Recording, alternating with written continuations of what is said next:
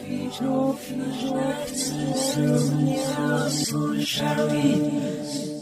to the Extra Environmentalist. Your opposable thumb means nothing.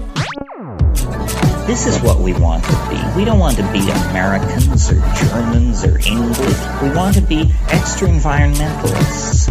Always feel wherever you go that you are a stranger, the outsider, the one looking in. This is the viewpoint that makes all places the same to you.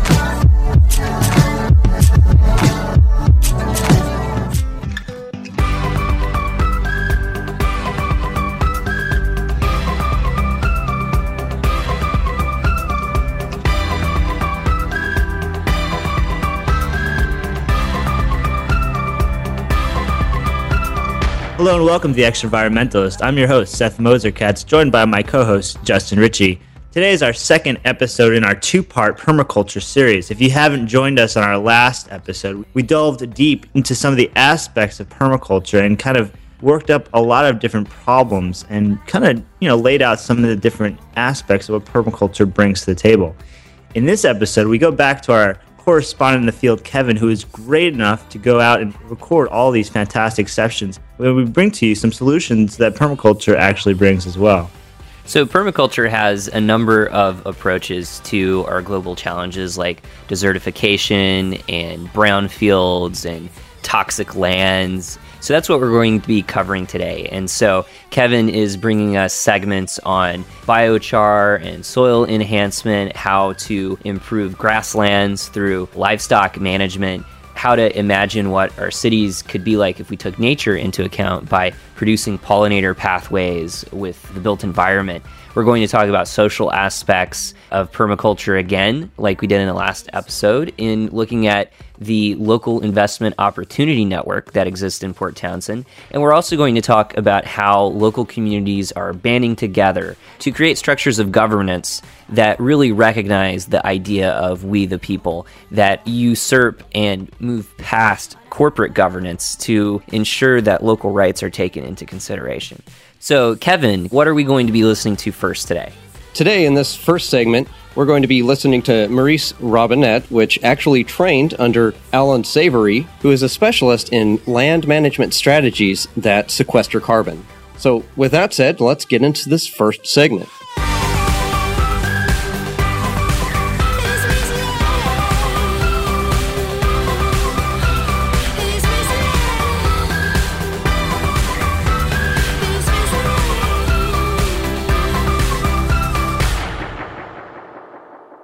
Desertification is probably one of the biggest problems we see on the planet today, and it has a lot to do with overgrazing, monoculture. The grasslands are disappearing at an incredible rate, and a lot of it's burned off, and it's a big influence on climate change because it puts a lot of CO2 into the atmosphere as grasslands get burned off. So this process is trying to address desertification first and foremost. That's kind of how the process got started, the model. So I'll talk a little bit about the model itself.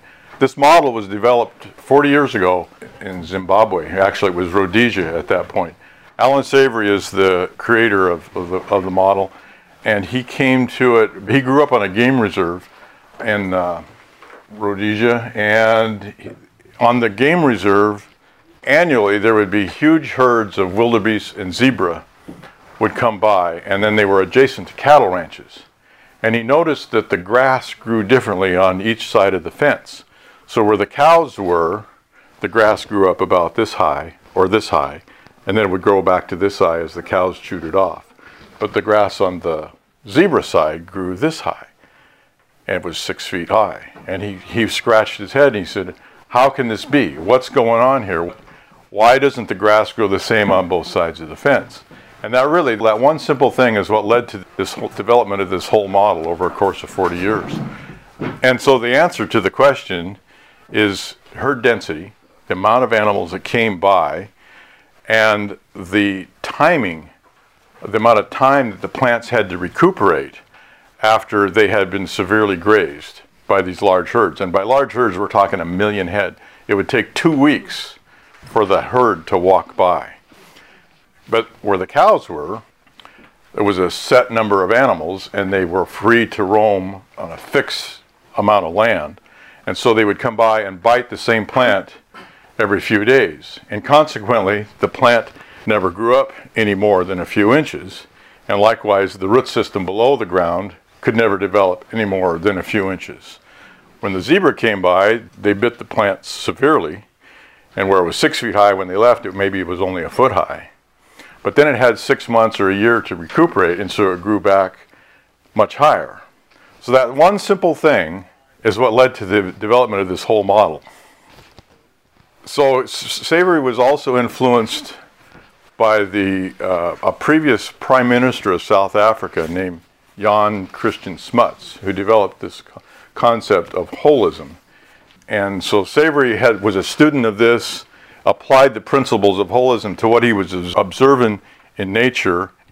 All of this, the zebras, the cows, the game reserve, Smuts' influence on Savory's intellectual understanding of the world, all came together to form the development of the holistic management model. It's the optimal ecosystem enhancement is multi-species grazing. And you can see it in Africa today. And probably parts of Canada where the caribou are. That's probably happening there also. But the important thing here is that there are interconnections between all ecosystem functions.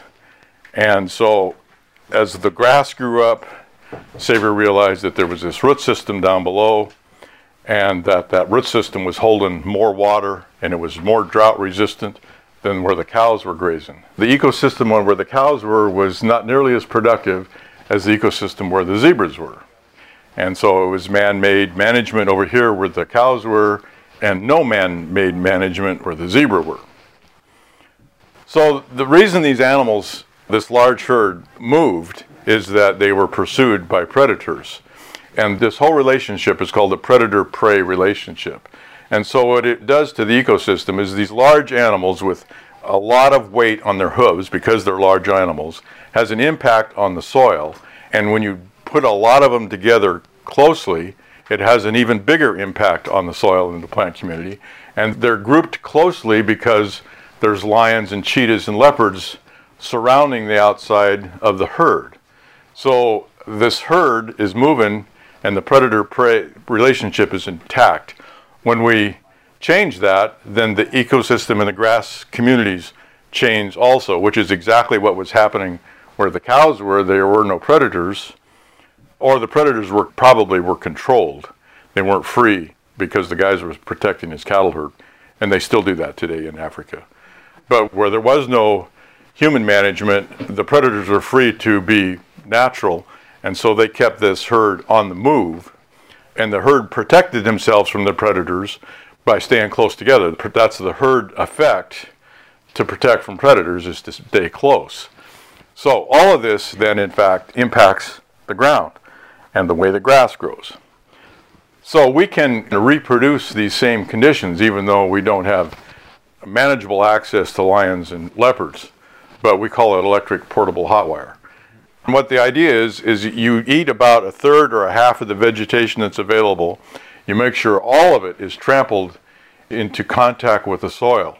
So everything that's there is either in a digestive system of a rumen or made available to the digestive system of a microbe on the soil surface.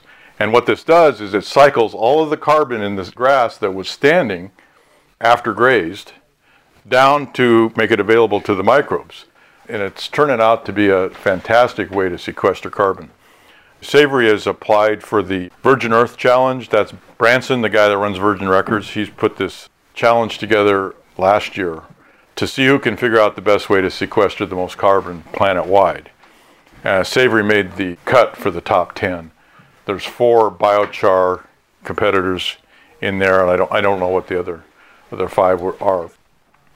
So if he wins this, it'll be a big deal, because Branson and a crew of judges will have determined that it's probably one of the best ways to sequester carbon on the planet. I tend to agree with it, not just because I practice it, but if you look at it in terms of availability of land, the low-tech approach doesn't require any technology, hardly. other than a little bit of hot wire. And then it's easy to learn. So it's low capital, easily learned, and can be widespread over many, many acres. He says if we get a billion acres under management, then we can reverse climate change. So, Kevin, this is a very interesting concept. Desertification is something I thought that was permanent. I thought it was something that once the desert rolls in, there's no way to reclaim the land, but that doesn't seem to be the case. Well, that's what actually was amazing to me. And really, it's incredible to think that the ways that we use our land have such a profound effect. We chop down the forests, and then it's shrubland, and then it's grassland. We graze it until it absolutely can't support life anymore. But it's just interesting that, like he was pointing out, with the zebras versus the cows, nature's actually evolved to work with predators. And when we remove that, that's when we run into the problems that we have now. So I think it's incredibly exciting that we have these opportunities to really address climate change in a way that we've never thought. And we're turning problems into actual benefits. So what was really interesting about that segment to me is so many of the approaches that are talked about in climate policy or solutions to address climate change, mitigation strategies, so much of it focuses on high-tech strategies like building more renewable energy generation technologies or changing fuel standards for vehicles to reduce the amount of emissions, or even carbon capture sequestration or algal biofuels. A lot of these use technologies and technological development that, as we've discussed on our show, leads to numerous unintended consequences.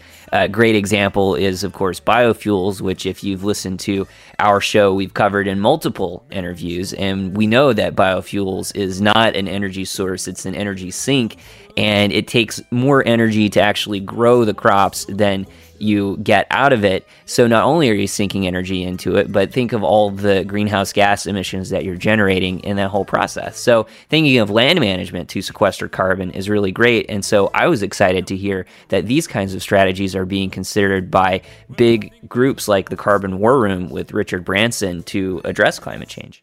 It's very interesting to me how all these new technologies come out, and there's always new and fantastic ways to solve these old problems. It's these new technologies that we've really come to understand lately with new technology and research. It's fantastic, the new methods that we've been able to come out with. To me, I think it's fantastic that we're going to be able to reclaim desert land and make that into arable land once again. So Kevin, what's our next permaculture approach to global ecological problems that we'll be discussing? Well, Justin, in this next segment, we're going to be hearing about biochar. And I think it's interesting to note that you mentioned the negative energy return on biofuels such as ethanol from corn. While sugarcane might be a bit better, really, we've got a massive amount of biofuels being used as a source of just heat and cooking, as we're going to hear in this next segment. In the future, when there's no more fossil energy, how we gonna feed the masses? Have enough for you and me? So the reality today in the world is that there are 3 billion people every day that cook their meals on 3 stone open fires. There are 500 million open fires daily that people get their food. From that, conservatively estimated, 2 million women and children die yearly from smoke-related illnesses. And women and girls are subject to violence because they're the ones that collect the wood. They have to go further and further, and we've got enormous deforestation and environmental impacts that are going on in the developing worlds. I was personally in Tanzania with my friend's father. We were walking. He says, Francesco, where we're standing right now in the 1950s was a forest. It was a desert. It was unbelievable. There are places in East Africa where it's like a 3-hour trek just to get to wood. Microgasifying stoves, and they are clean-burning gas stoves. There are different types of stoves. There are rocket stoves. This is on gasifier stoves. You can see this in a normal fire. If one were to take a matchstick and light a matchstick, you'll actually watch that it's not the wood that's burning, it's the gases that are being given off. And this is a controlled environment where that's what one is producing. So you're burning the gases, not actually the wood, and what remains is the char. They're clean burning stoves. They generate heat that can be used for cooking or other, and they can use low-value biomass fuels. By that, I mean they can use twigs. They can use chunks of wood. They pelletize agricultural waste and actually use those pellets as fuels. And when used correctly, they produce the heat, and then what one has left over is biochar. And biochar can be used either as a fuel or as a soil enhancer, and at the same time it sequesters carbon. It's actually pretty phenomenal. Okay, so terra preta is taken from an Amazonian indigenous tribe. They did slash and burn there. They actually didn't just like slash and burn and leave. They created charcoal, and they incorporated the charcoal, and especially the ground up charcoal, into the earth, and it acts as an ion grabbing thing. So in a climate that washes right through, like down there, it created amazing soil. So if you put charcoal into soil, it makes your soil magic. So that's a whole thing, and it's also called biochar because it's a way of taking, growing, sequestering carbon, and then putting that in the soil and permanently keeping that carbon out of the atmosphere. The worse the soil is, the better biochar works. If you have really good soil, then you're going to get some improvement. But the worse the soil is, if you've got horrible soil, you can build up better soil that way. I like to call it a microorganism condominium. I mean, all those little critters that we need in good permaculture soil, in any living soil, live in the biochar. Some of the things that they're doing now is really trying to quantify the attributes of char so that when someone is going out, because this is the beginning of a ridiculously huge business. This is an industry in the making right now.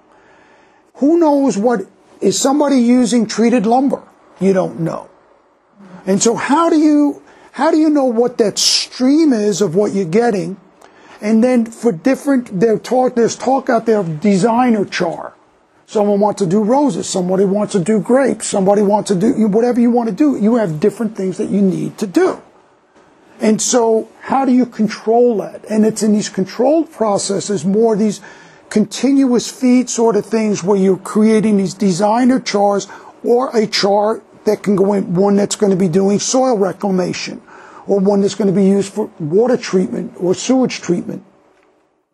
Right now, the University of Colorado, there's a study that just started where they're calling in for biochar that's being produced from around the world because they want to use it for water treatment and sewer treatment.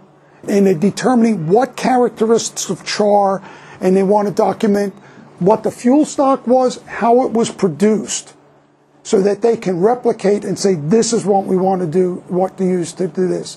There is someone on the Olympic Peninsula that's using biochar in contamination remediation right now. It will take out hydrocarbons. They're looking at using it in bioswales. This one gentleman is also using it. He uses fungi, microorganisms, in soil remediation of petroleum waste. One of the issues he used to use wood chips and sawdust as the medium to grow the spore and do an in situ remediation. When he was done, it wasn't contaminated anymore, but the ground could not be used for any building because it had too much organic matter in it, so it wasn't structural fill. So he's now working with spore and biochar, different types of biochar, and spore that will do their thing, whatever they do, in biochar.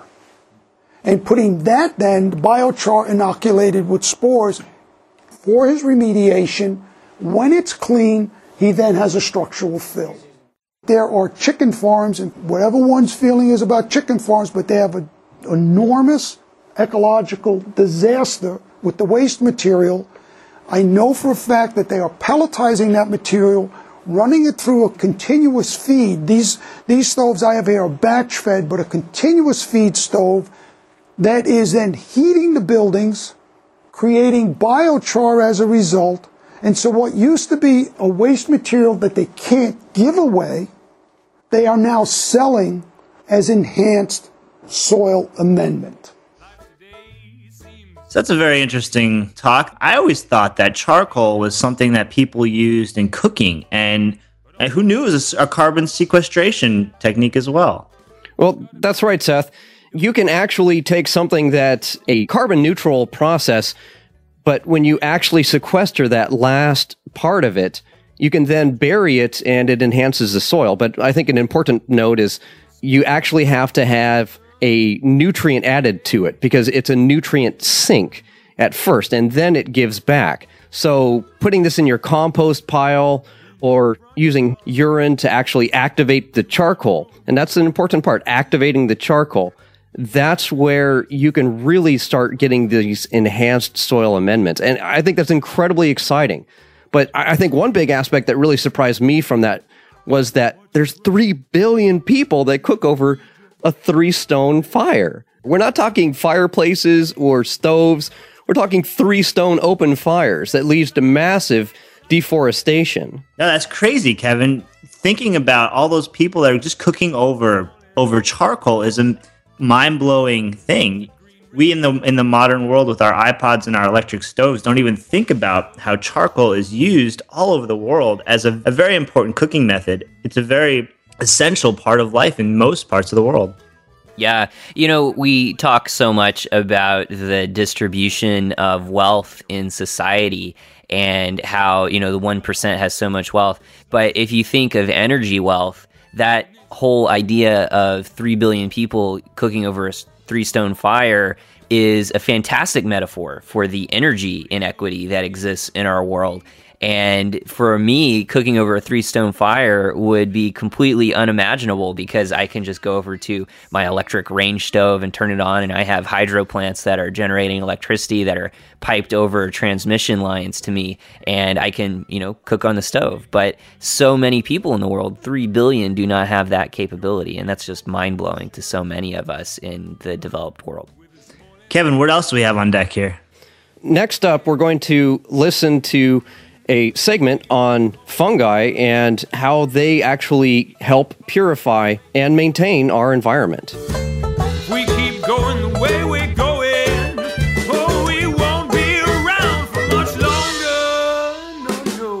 So instead of running towards a brick wall, why not walk instead and save your head? Fungus, in my opinion, is integral and important to all aspects of life. And the fungi are one of our greatest teachers and one of our most ignored teachers in so many ways about how we can integrate and interrelate with each other and with nature and be more harmonious stewards.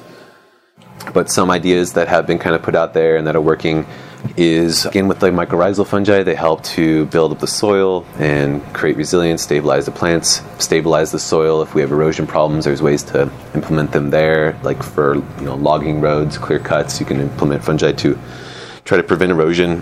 If you build swales or terraces, you can integrate them into that for a similar purpose, but also to help filter the water, and they create topsoil very fast. Some of the stronger decomposers, one of the aspects that Paul Stamets promotes is going to a clear cut. They're not a great thing, but they are what they are. And when those happen, they often leave behind these huge piles of slash, which is just the branches and leftover garbage that maybe they burn, maybe they don't, and it just sits there for years and years and years. Chip that up, you apply fungi, you're going to create a ton of topsoil in just a few years and hopefully regenerate the forest much faster. So it's one concept. And you can apply that on your home lot if you have some property and you need to cut some trees down or something. Without the fungi, we would be pile high in trees, there'd be no new soil. They break down dead matter to create fresh soil, create new life. They are the link between life and death in that way, and responsible for all land matter life, at least in that way. Mushrooms grow in nature in an incredibly complex environment. They evolved over millions, billions of years. They habitated the land before plants did. They brought plants onto the land. They're incredibly complex and adaptive. And fungi are solely responsible for 90% of all decomposition in the world. Bacteria play a little role, but pretty much all decomposition is fungi. They're pretty much largely, almost solely responsible for the breakdown of lignin, which is what makes plants woody and tough and hard. It's a highly complex chemical, and fungi have evolved to break that down. So on the ecological roles that they play are numerous, but they fall into roughly 4 categories. Mycorrhizae form symbiotic relationships with plants at a root level. So they essentially extend the root network of plants. The basic point is that they wrap around the root tip and extend the network of the plant, and in exchange channel water, nutrients to the plant, and in return get photosynthesized sugars from the plant. So there's a symbiotic exchange. So they've done many, many tests where they've basically proven that, like these Doug firs, will not really grow without their mycorrhizal symbionts. Doug firs are a good example. They can have up to 200 symbionts in their lifetime, and over 2,000 species of fungi associate with Doug firs. So 1/10 to 1/5 of all topsoil is mycelium in a healthy forest. And they're really good study with the mycorrhizae. They're considered kind of like the brains or the intelligence system of the forest. And one good example of that is they've done a study where they paired up a paper birch with a Doug fir, so a coniferous and a deciduous tree, channeled a mycorrhizal fungus between the two of them, clamping onto both the root systems, shaded out the Doug fir, and we were able to prove that the mycorrhizal fungus was channeling sugars from the birch to the Doug fir to help keep it alive. So there's some sort of sentience, in my opinion, some sort of intelligence, some sort of stewardship of the fungi towards the forest, going beyond its own personal needs or whatever to take care of its own ecosystem. The white elm oyster has been pretty well tested and shown that when it's applied as a living mulch over brassicas in particular, for an unknown reason, it dramatically increases the root ball, the stem length, and the yield of all brassica plants. And it's not that it's a mycorrhizal fungi, and it's not just that it's decomposing the wood and releasing nutrients or something, and then it's also releasing CO2 up into the plant by the decomposition. And I think this is serious cutting-edge stuff, just like companion planting with plants, companion planting with mushrooms. It's going to take years to start really figuring out good combinations. And if you have any agricultural waste and you don't grow mushrooms on it, you're missing out. So the benefits of growing your own, I think the biggest one in my mind is that it's a cheap year-round food source. If you time it right and you get a rhythm, you can have food all year. You can grow it off your waste. It's a missing link, between our agriculture waste and the compost. You can make mushrooms off it first, then throw it in the compost or feed it to your redworms. So there's definitely missing links in all of our permaculture and just lifestyle steps where I think mushrooms can really be applied and close a lot of loops. Integrate a mushroom, and it will break that down faster, potentially pop up mushrooms, give you some food, and hopefully channel nutrients and water and just be a carbon and water sink for the garden, providing a living mulch essentially. And you can apply this as a living mulch. Maybe you've heard about fungi can clean up pollution. It's pretty cool. Who knew? Well, lots of people knew for a long time, but they never really spent a lot of money to develop it, which is a big bummer because now we're in this situation where toxins are kind of piling up around us. So as I mentioned, fungi can break down lignin. This is lignin, what makes wood and tough compared to celery, which is mostly cellulose. Wood has lignin, which makes it tough and hard. So this is a crazy complex compound. Certain mushrooms can decompose this, break this down with digestive enzymes, snipping this into little bits, slice into a bunch of little sugars.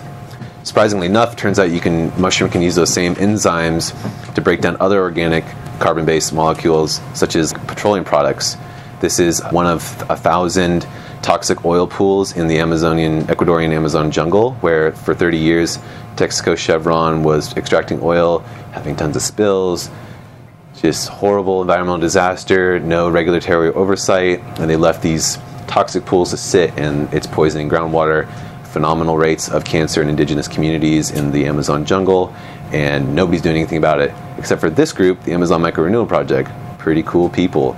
They are volunteers going down there using oyster mushrooms, trying to figure out how to clean up this crazy mess that nobody's looking at. I encourage you to check them out, the Amazon Micro-Renewal Project. Super cool.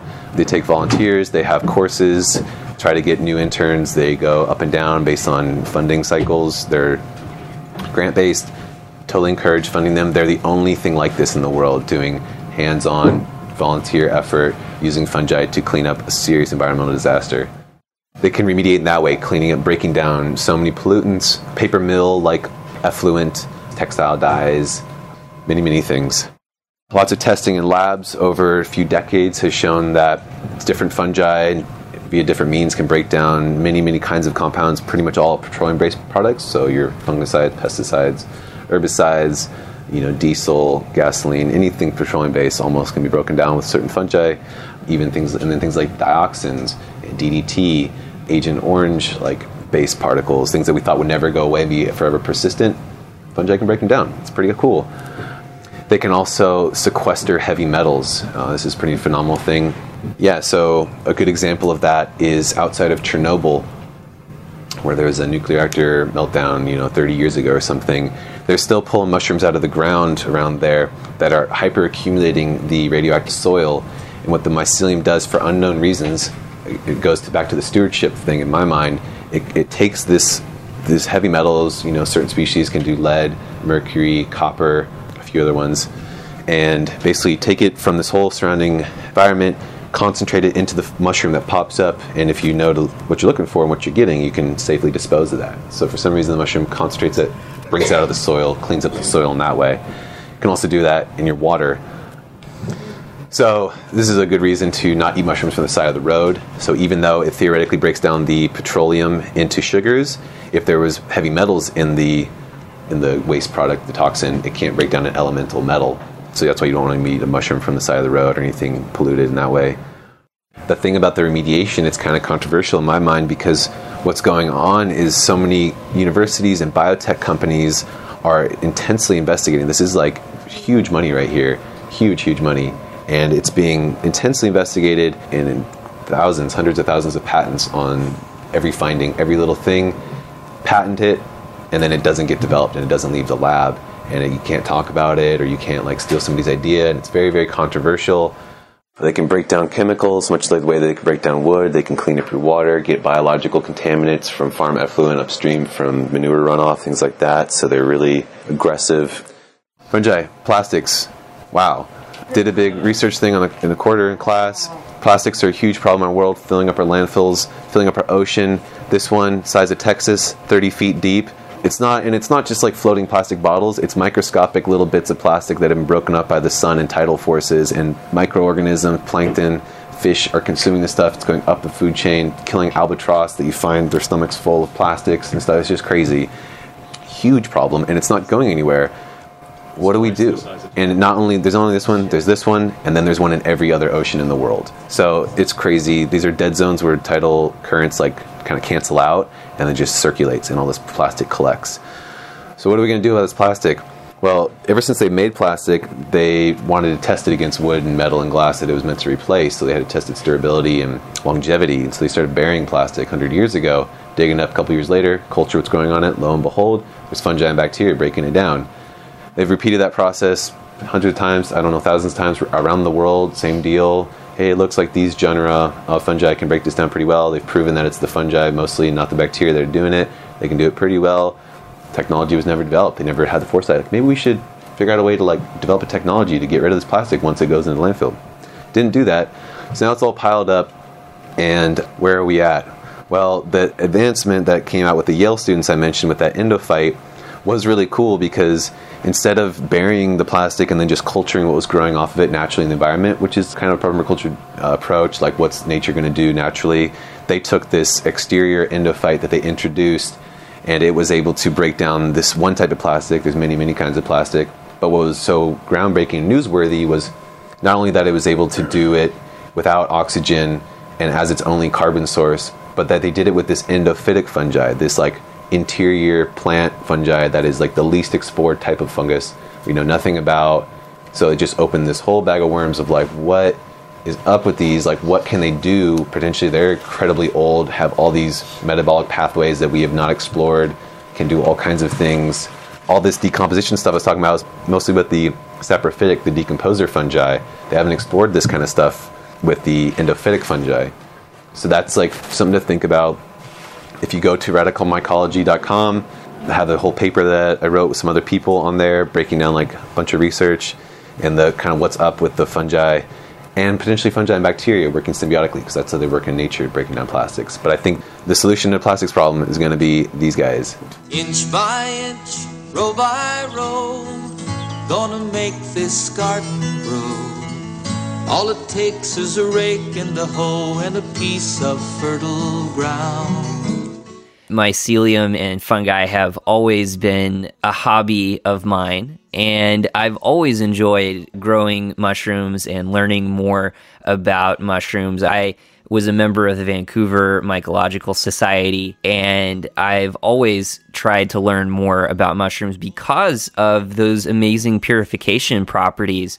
That was a really fascinating segment in thinking about how we could use mycelium to purify. That's absolutely right, Justin. I also am a mushroom cultivator myself. I've gotten the kits from Whole Foods with the little oyster mushroom packs and sprayed some water on them and had fresh mushrooms growing in my kitchen, which is fantastic. If anyone out there has not grown mushrooms, they're probably one of the most easy organisms to grow.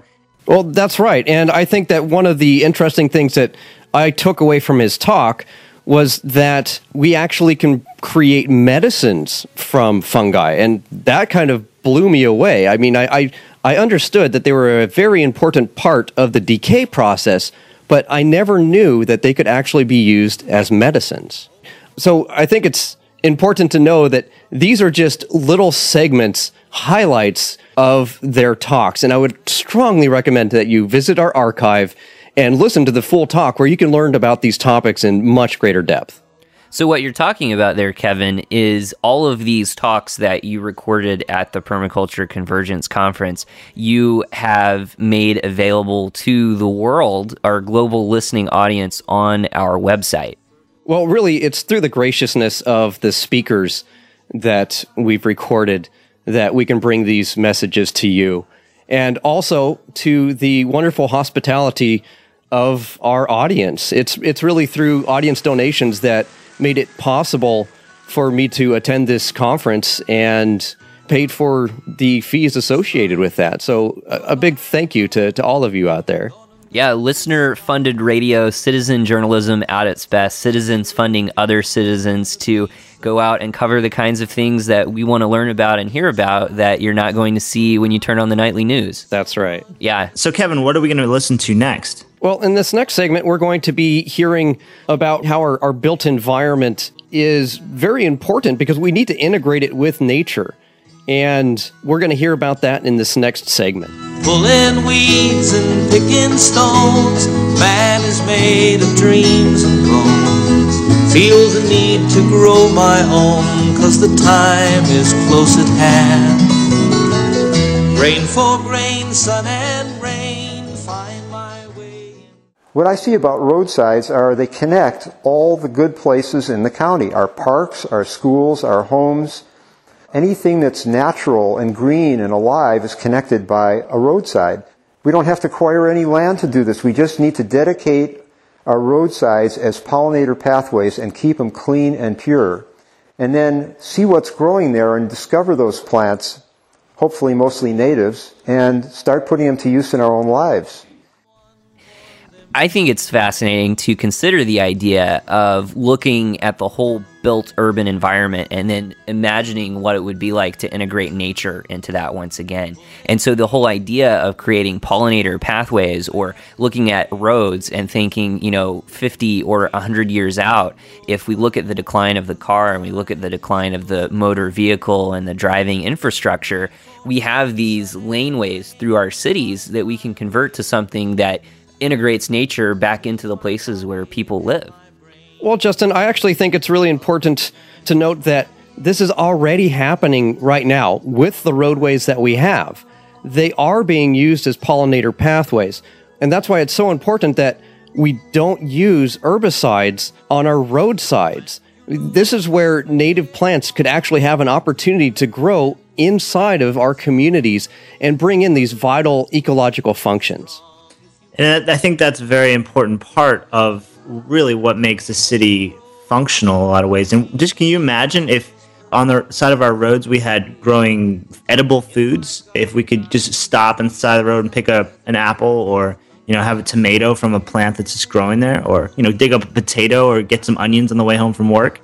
That would be a pretty fantastic way to live. You wouldn't have to stop at the supermarket. You could just stop at the roadside. When I think of the idea of pollinator pathways, what comes to mind is just in the middle of roads, you have bike lanes on each side, and then it's just like beautiful rows of bee balm, like all down the middle with big, red, vibrant flowers. And that's what I think of when I imagine pollinator pathways in the future, or now. What about edible flowers? Yeah, edible flowers are good too. I was just looking at a recipe the other day for hibiscus enchiladas, which instead of using meat, they use hibiscus flowers. And that, I can't wait to try it. So at the end of this episode, I'm going to try and make some. That's awesome. Yeah, so what are we hearing next, Kevin? So in this next segment, we're going to hear about one of the most critical functions of life itself, which is water.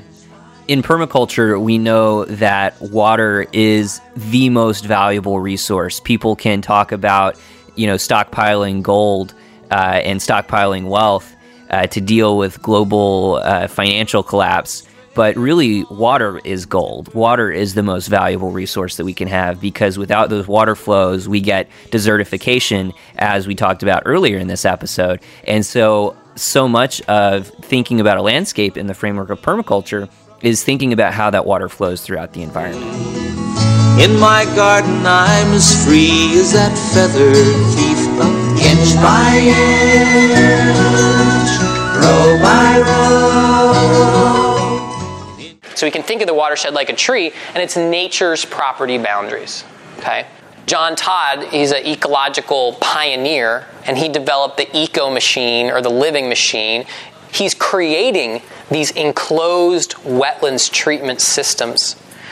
Back to the watershed for just a second. Let's think about everything draining down the watershed and manure and all this concentration of nutrients and everything coming down. And there at the bottom of the watershed, the plants we find there, just by their position in the greater landscape, tend to have a capacity to filter materials, because that's what they had to evolve to do because of their location within the watershed.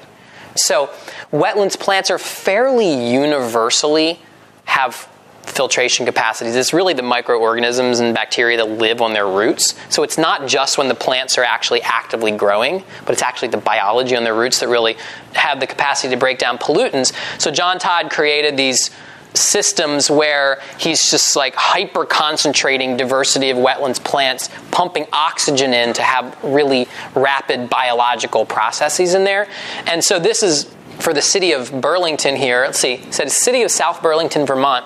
Built with a grant from the U.S. EPA, the South Burlington Eco Machine demonstrated high performance even in very cold temperatures. On a daily basis, the sewage typically generated by 1,200 residents, 80,000 gallons, was diverted from the city's conventional waste treatment plant to the Eco Machine.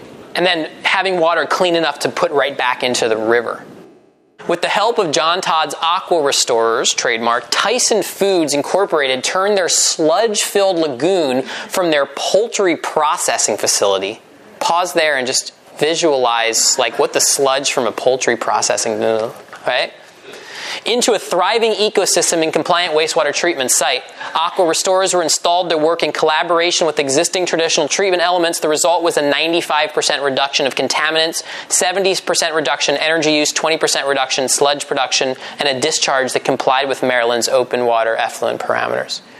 With this treatment, to some degree, we're talking about the end of the line treatment after we've put toxins in. So on Art Ludwig's thing, he has actually a whole line of detergents that are not just biodegradable, but biocompatible, meaning they break down into elements that are actually beneficial to plant growth. Biodegradable doesn't mean they break down. It might be it breaks down into salt and phosphorus. It's it doesn't mean it breaks down into something that's good for plants. And so, it gets down to aquaculture. And aquaculture is the science, art, and business of cultivating marine or freshwater food. And one thing Bill Mollison said about aquaculture is the stability and productivity of aquaculture systems are superior to the terrestrial culture systems so far developed. Given the same inputs of energy and nutrients, we can expect from 4 to 20 times the yield from water than that from adjoining land. So when we get into tying in fish production into our permaculture scale systems, we get into potentially incredibly highly productive parts of our water cycle. It's a fairly closed system, and they actually harvest the fish out. It's a place where nature is creating more food and nutrients and biomass. The plants are kind of translating that into greater abundance. I think the thing is, you can do this in a more compact space. When you get into large-scale systems, you need a lot of land, you need a lot more infrastructure. The greatest aquatic terrestrial agricultural system in history that I've come across are the Chinampas in southern Mexico, which many of you may be familiar with, where they started out there with this swamp in the big, Mexico City's in this big bowl, and so the bottom of this basin's like very swampy, and so they started out, and they're like, oh, here, let's, dig these canals a little deeper, and let's take all this mud and reeds, and let's pile it up here, or build a little raft and, create a little floating area where we're taking muck from the swamp and building up soil. And so over time, you can see them building right here, digging down and building these islands. This is water filled with duckweed or some other floating vegetative material. And you see that they basically created these self-irrigating annual or perennial gardens with these canals. The canals, they can raise fish, or they could raise, have all different types of frogs or crayfish or different aquatic organisms that they could harvest. And then they periodically clean out these canals and put them on the gardens for fertility. And then you can also use the canals to transport the vegetables around the garden and for transportation. So it's just like, whoa, it's a self-fertile, fertility-producing, self-watering system. The ideal is when the water rises up on its own and comes out as like an artesian spring. That's what Victor Schauberger considered to be finished water. And then rainwater is actually, it's distilled water, so it wants to leach minerals out to become a complete water. And my friend Jack, the reason why he started installing rainwater systems is because his wife had terrible arthritis. And it was from little, mineral spurs in her bones caused by highly mineralized water. And when she switched to rainwater, it leached the minerals out from her and cured her arthritis. Yeah.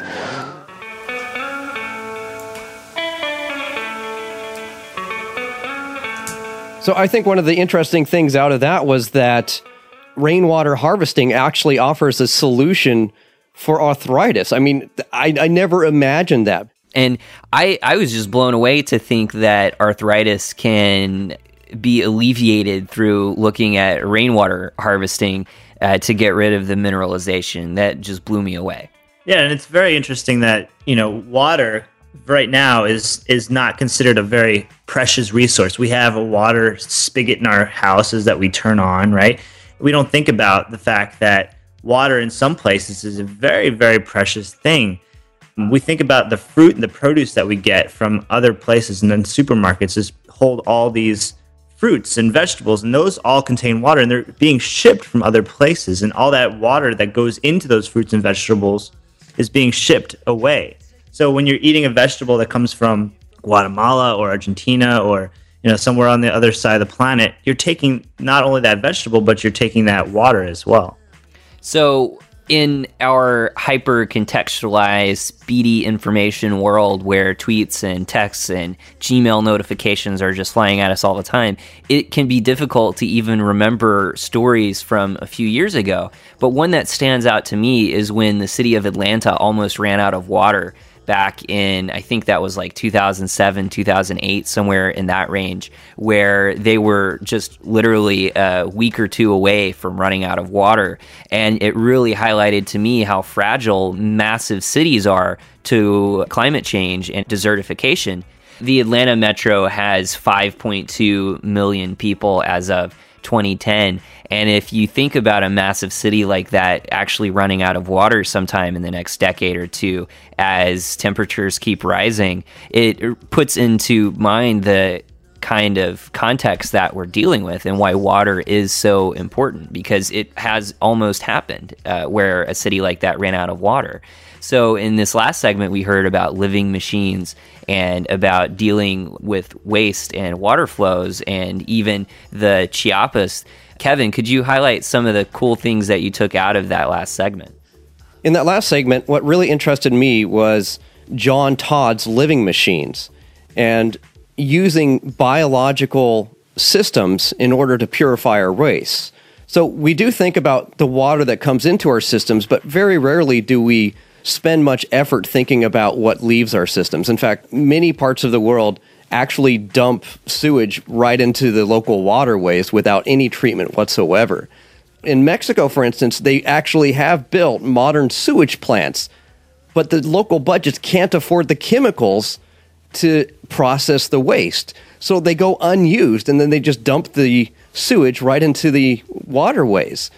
So it's these living machines that don't use chemicals that actually offer us an opportunity to do things using nature with really an appropriate technology basis. And what you're talking about there is using the natural energy and water flows of nature to manage our human populations. And I think back to our episode number 38, where we spoke with Nicole Foss about how in times of austerity and economic contraction, there's so many different processes that can then have problems where suddenly, your water purification plant, the worker who's responsible for purifying the water, he doesn't show up because he just got a 20% cut in his paycheck and he's angry. And then suddenly the water is undrinkable for a week or two.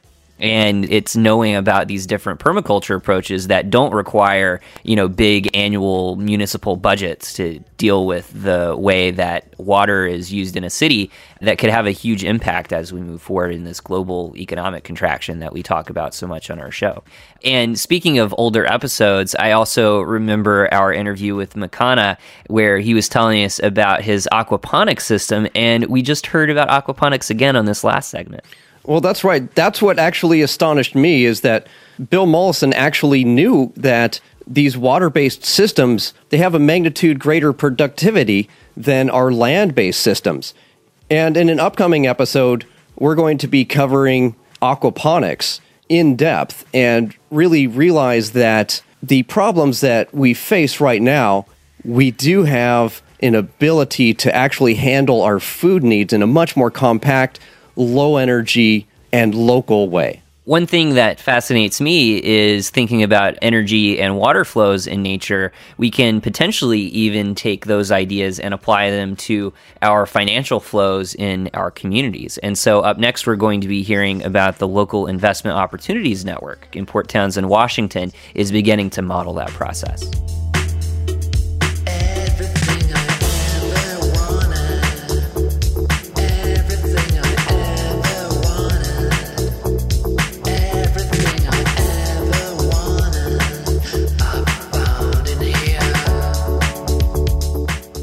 Another example of community collaboration is we have an organization called LION, L-I-O-N, Local Investment Opportunities Network.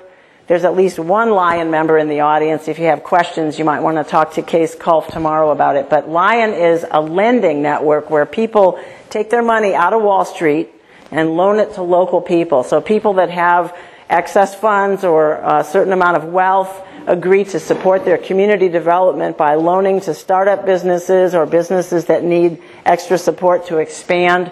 We have a local cheese company as a result. We have a farm that's way, way successful because of LION Loan. We have, I think, a few $1 million in loans right now. And what happens is the people that borrow the money are very invested in paying them back because they have to see the people in the grocery store that they borrowed their money from. And the people that loan the money can tell if the business is suffering. They can go and do business consultation with them, support them, and help them succeed. And it's becoming a model that is going across the nation right now. It's been written up in a couple of books, and people are being asked to consult in other communities.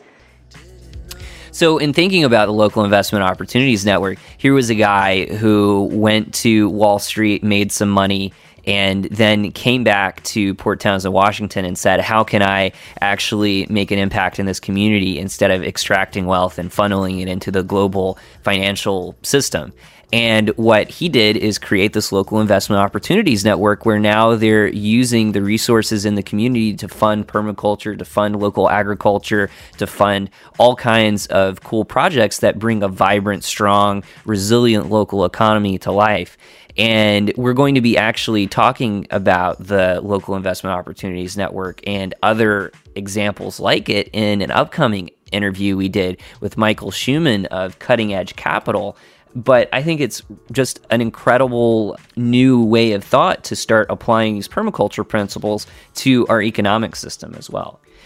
And so looking at how to build a local and resilient, vibrant economic system has to do with getting past this model of globalized corporate power that exists currently, because as we see around North America, the expansion of resource extraction transportation with rail for coal and pipelines for oil or tar sands here in Canada, so many communities are experiencing firsthand these last gasp attempts of this economic model that is developed around the idea of fossil fuel extraction and further resource extraction to fuel our model of economic growth. And so one of the things we can do as people who respect our communities and the people around us and our environmental quality is begin to work together to resist these developments of fracking and watershed pollution and other local environmental problems that many communities have been experiencing for a long time, and many communities are starting to experience for the first time.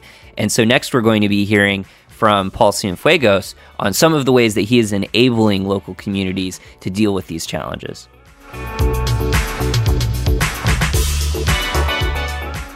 The best we ever accomplished is to slow the rate at which things get worse.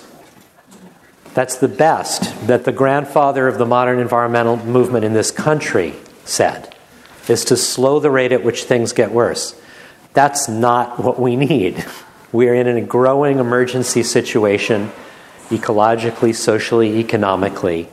And what Richard Grossman and Poclad came to understand back in the early 1990s is that all of those crises are symptoms of corporate constitutional rights.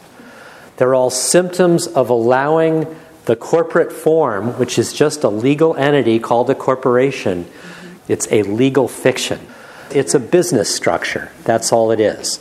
And we've given the business structure constitutional rights. So we don't want to give rights to a legal fiction. We don't want to give responsibilities to the legal fiction that already has rights. We want to withdraw its rights. You don't give rights and responsibilities to a champ, right? It's property. Corporations literally are property, if you think about it. You own stock in it. We're giving property rights to property. We're giving free speech rights to property. If we start to think about it in those terms, the absurdity will shift the way that we're acting around what corporations are. Corporations have more contract rights protection than we do under a clause of the Constitution. This strips corporations of their contract clause rights. If you look at the history of major social change movements, it's always bottom-up organizing. You start locally and you build power up. So what we're doing is a local-based lawmaking effort, and that's phase one. Phase two is that once enough local communities have passed rights-based law, we start challenging state authority to tell local communities they can't do this stuff. We insist on the rewriting of state laws and state constitutions. That's down the road. But that's already happening in Pennsylvania, where 100 towns have already passed these laws. They formed the Pennsylvania Community Rights Network 2 years ago. If you Google that, you'll get some very interesting material, or you can find it through CELDF's site, Pennsylvania Community Rights Network. I mean, I've been doing political organizing for 33 years. This is the first strategy I've ever been part of that's actually gaining ground. Everything I've ever been part of, lost. I'm sure most of you have that kind of experience too, right? Trying to save a local natural area or whatever it is. So the work is about figuring out at the town level or the city level or the county level, what is it that we urgently need? What do we want? What do we need for a sustainable society at the local level? What's interesting is this brings up a really much larger, more cosmic question, which is we're all against coal trains, but who's prepared to cut their petrochemical use by 90% in the next few years? How many organic food eaters are prepared to stop buying organic food that came from 1,000 miles away or 5,000 miles away? So when you start asking the public to get it more involved in rights-based work, what happens is we realize we have a level of commitment and responsibility that we've kind of been just letting the power holders deal with. And now we have to start thinking about, well, we're asking for wrenching changes to society. It's not a legal campaign you're building, it's mainly a culture shift campaign, but there are legal steps along the way. And this is not just about environmental and labor protection. This is about everything that we hold dear in this country. This is open to whatever we want to do. People realized that they, through the ballot box, actually did something that succeeded for a change. And you're basically building we the people consciousness, right? You're building a consciousness that we actually have self-governing authority. Let's be bolder the next time. This requires legal structure changes to do what we're doing. We're forcing legal structure changes. Now, this is not a new thing. I mean, if you look at the abolitionists and the suffragists, this is what they did. The abolitionists used to burn the Constitution at their rallies because the Constitution enshrined slavery in it. It defined black people as 3/5 of a person in the Constitution. It's there in our current Constitution. So if you think about the right to die with dignity laws in Oregon, if folks are from Oregon, or the medical marijuana laws that have been both passed by citizens directly through the ballot box, they forced changes challenging federal preemption. Right? The federal government claims full jurisdiction on drug policy and law. State voters passed medical marijuana laws. That was a direct frontal assault on federal drug law. The feds are still fighting it. But on the ground, look what we've done. In the last decades, we now have millions and millions of legal medical marijuana smokers and growers, legal, in state law. We've created what's called a crisis of jurisdiction. Unless we actually challenge these legal structures, we never get to the point where citizens expand rights. That's what real movements do. They expand rights. Our environmental laws don't do that. And our labor laws don't do that. They work completely within a business system. Any resident or group of residents within the county shall have legal standing and authority to enforce the provisions of this ordinance in a court. So normally what happens when activist groups pass the kind of law that we care about is we forget about enforcement. And we tend to not have government on our side. We're pushing against government to get these laws in place. We finally get them in place sometimes, and then they're violated immediately. And then we go to government and we start pleading with them to enforce the law they didn't want to pass in the first place. Here we have direct enforcement authority. We, the people, are the sovereign. We have self-governing authority. Now, you do end up in a courtroom again. And so we, the people, then have to start taking more seriously who we elect into our local and state judge positions. And we don't pay any attention to that. In fact, there are frequently not even statements from the people who are running for county and state judge. So we have to get a lot more engaged. I think we're not engaged because we're convinced we're powerless. It doesn't really matter, so why should I waste my time? Because when I try to get involved, I'm ignored. Well, what if the opposite were true? We give all the rights and strengths and benefits of our culture to an entity that doesn't really think about the human, but only as a commodity and only as a ways to make money and to generate profit for its shareholders. And that is something that I believe that we need to re-examine in our culture, and it's something that is not really going to benefit humanity in the long term. It seems that we've handed over our rights to actually govern and manage our lives to corporations. And this movement is absolutely astonishing that it's actually gaining ground. And that really gets me excited about it. And it is exciting that it's gaining ground, but I always come back to that flip side that Paul Cienfuegos brought up. How many people who want the organic food are going to stop buying it from 1,000 miles away and start creating permaculture gardens in their local communities? And how many people who don't want the pipeline are willing to cut their fossil fuel use down 90%? And that really is how our great-grandparents used to live. But it's so different from what we live now that the idea of going back to it really is this collapse theme that we come back to. It's us in the developed world learning to live like how our great-grandparents used to live in many ways, and integrating some of the new understandings we've learned through ecological science and through the development of methods like permaculture into that. But it's still a huge culture shock for so many people. And so it really is this kind of choice where we have to use the fossil fuel resources that we're endowed with to put them towards a meaningful transformation of this human system and finding this next approach to what it means to be human on this planet. And so that's why we have a few interviews on various topics, of which first is Mark Rabinowitz, and he's talking about this peak choice that we really face.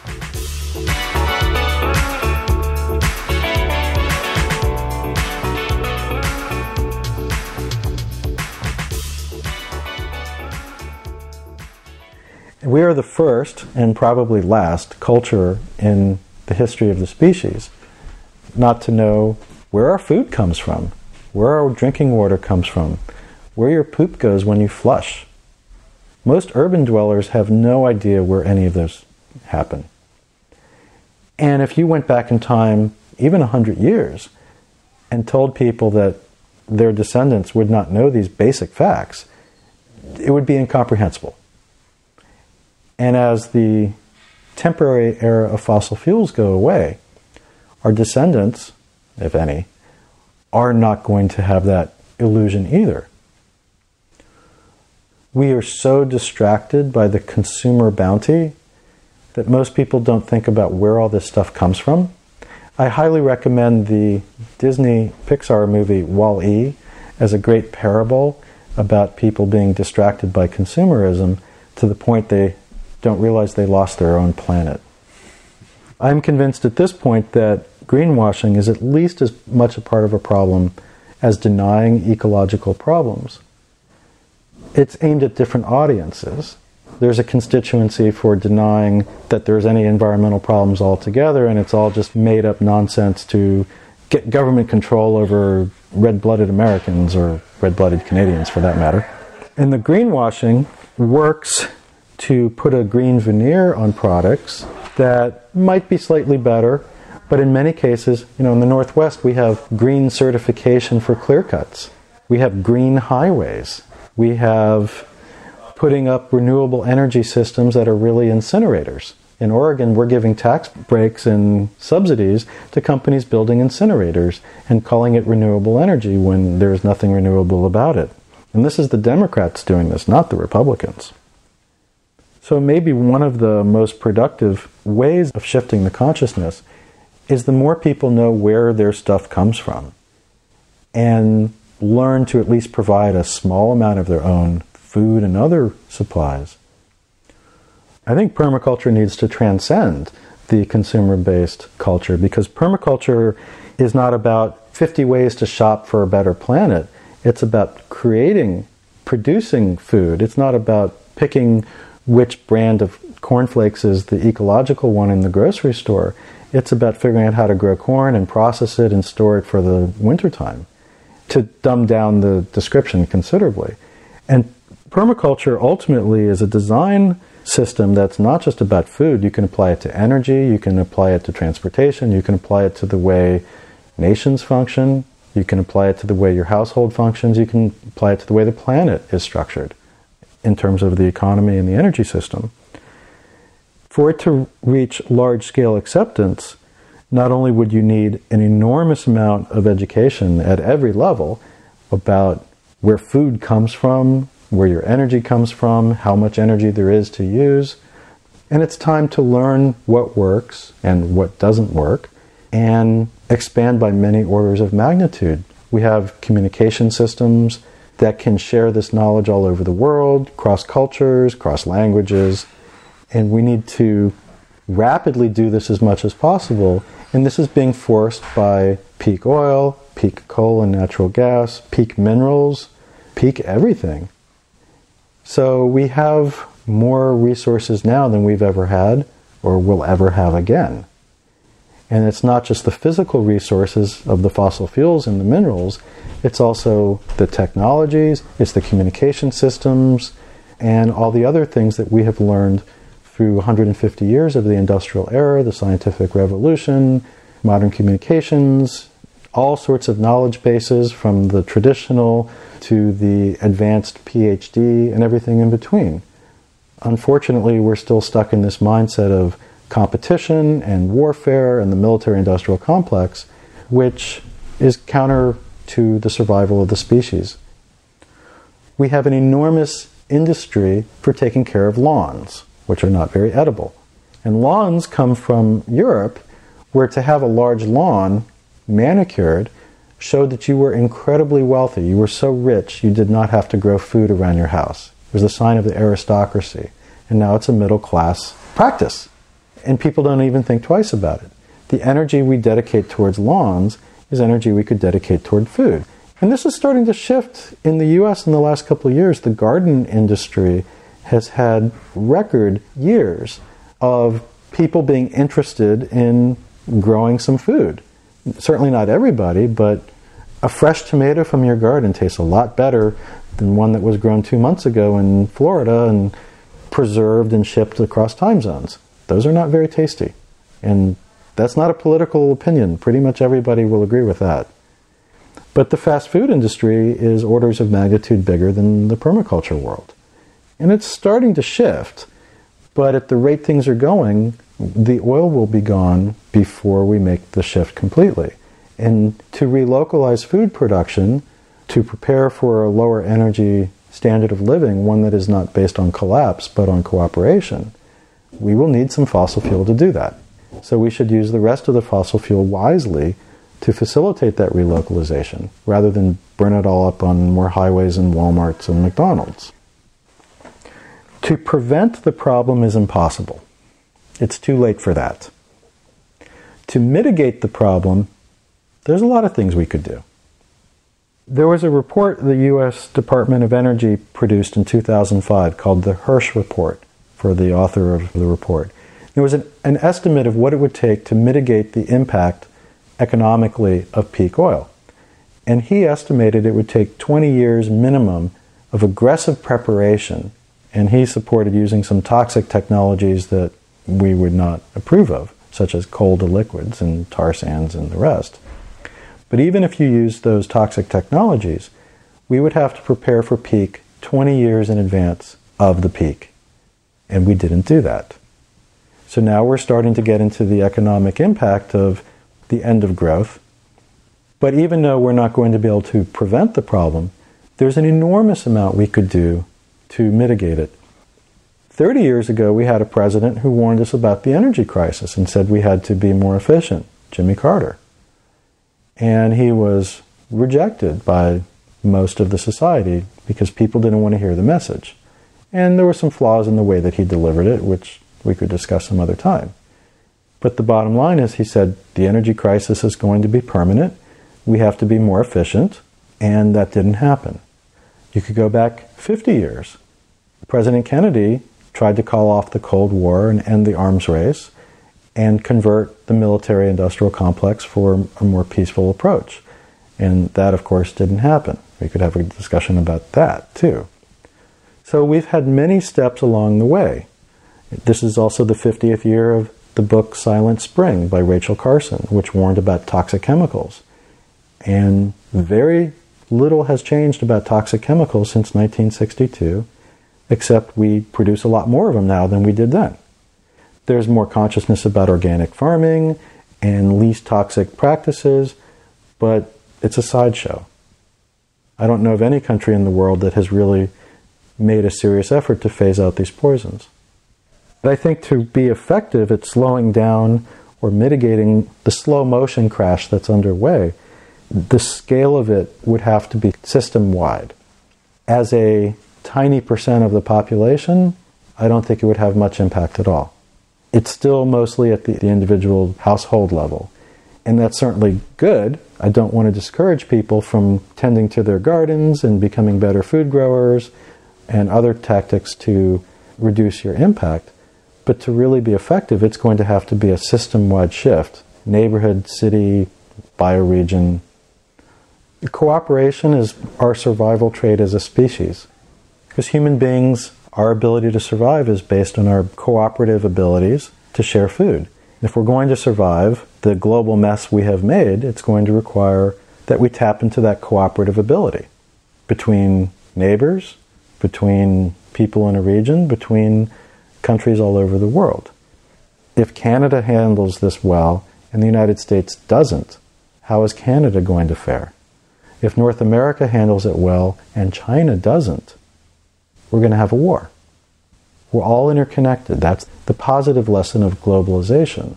It's all one planet, and we have a global economy that is incredibly interlinked. And yes, we need to relocalize everywhere, but we're all interdependent, not just for physical resources, but for every other way. And the safety of regions is going to be dependent on all the other regions handling it well. One of the most significant, if not the most significant event of the 20th century was seeing the Earth floating in space. Maybe even more significant than realizing the Earth was a sphere and not the back of a turtle shell. And seeing it floating in space, which we've become sort of blasé about, you don't see national boundaries, and you see that the biosphere is just a thin film, only a few kilometers thick, where life can be supported. And whatever we all do has to happen in that narrow film. And once upon a time, we thought the Earth was flat, then we thought the Earth was round, but now we know better. It's constantly getting bigger. And that's the paradigm that the growth model is based on. We have now collided with the limits to endless growth on a finite planet, and this is the root cause of the financial crash that we are experiencing. And now that things are not working well, there's a lot of head scratching. What is the reason for it? Is it just corporate greed? Is it the liberals don't know how to run things? Is it the 1%? Is it the 47%? And the truth is, we have maxed out the abilities of the planet to keep growing. We have tremendous resources, but we can't keep expanding them. And the promise of permaculture design is we can more efficiently have the different parts of the economy work to support each other rather than destroy each other, which is a oversimplification. But we know how to grow food without destroying soil. We know how to harvest renewable energy without destroying the ice caps and causing cancer. But there's a limit to what it will produce. I like to grow green beans in my garden. I put a green bean in the ground, and I get a beautiful green bean plant that's full of green beans. But I don't get an infinite number of green beans. And on a larger scale, this is mimicked in the economy. We have a monetary system that's based on compound interest and endless growth. A different model, a more permaculture approach to economics, would be a steady state economy. And a steady state economy is where the economy is a fixed size. It does not keep getting bigger, because the Earth does not keep getting bigger. The biological analogy is a old-growth forest. And an old-growth forest is an amazing place. But it's not just defined by having giant trees in the forest. You have growth and decay in balance in the forest. You have the tall trees, you have the trees that have fallen on the ground that rot and create soil for the next generation of trees. So it's a dynamic place, even if the total size of the forest does not change. And a steady state economy, to be fair, does not exist anywhere in the world. And it would require a complete revamping of the monetary system in ways that would probably make all of us very uncomfortable and poorer in terms of the dollars that we actually have. But it would be more stable, it would be more fair, and it's the type of economy that a renewable energy system could actually provide. Because to live on the solar budget that we get from the sun and the wind, which is a form of solar energy, you can harvest tremendous amounts of energy this way. But there's a limit. You can only use the amount that's created. I have a solar hot water system. It's great, at least for part of the year. But when it's finished heating up the water, that's it. In the winter, I have to cheat and use fossil fuels. But in the summer, I use solar energy to heat the water, and at the end of the day, it's usually hot enough for using.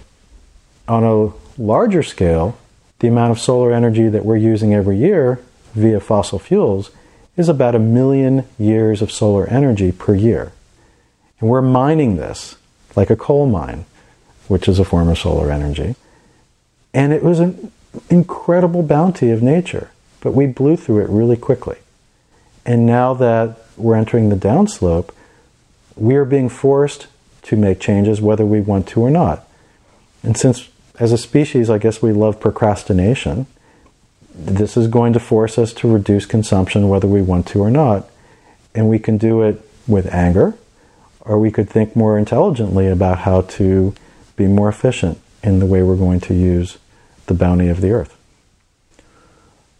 As things get tighter financially, we need to resist the blame game, the temptation to pin it all on some others, because as societies encounter economic stress and collapse, they can get very violent. And there's many examples in history to show that, some in recent history. And that's probably my biggest concern, even more than the demise of the polar ice caps, because that may happen whether we want it or not. A certain amount of that's going to be forced, even if we completely created ecotopia tomorrow. But it's the social response to these messages and limits that determines how future generations of humans will be able to behave. That is as much of a consciousness shift as probably anything else. Excuse me. I have a general announcement to make. Sorry, it's quite inconvenient. We're running out of oil.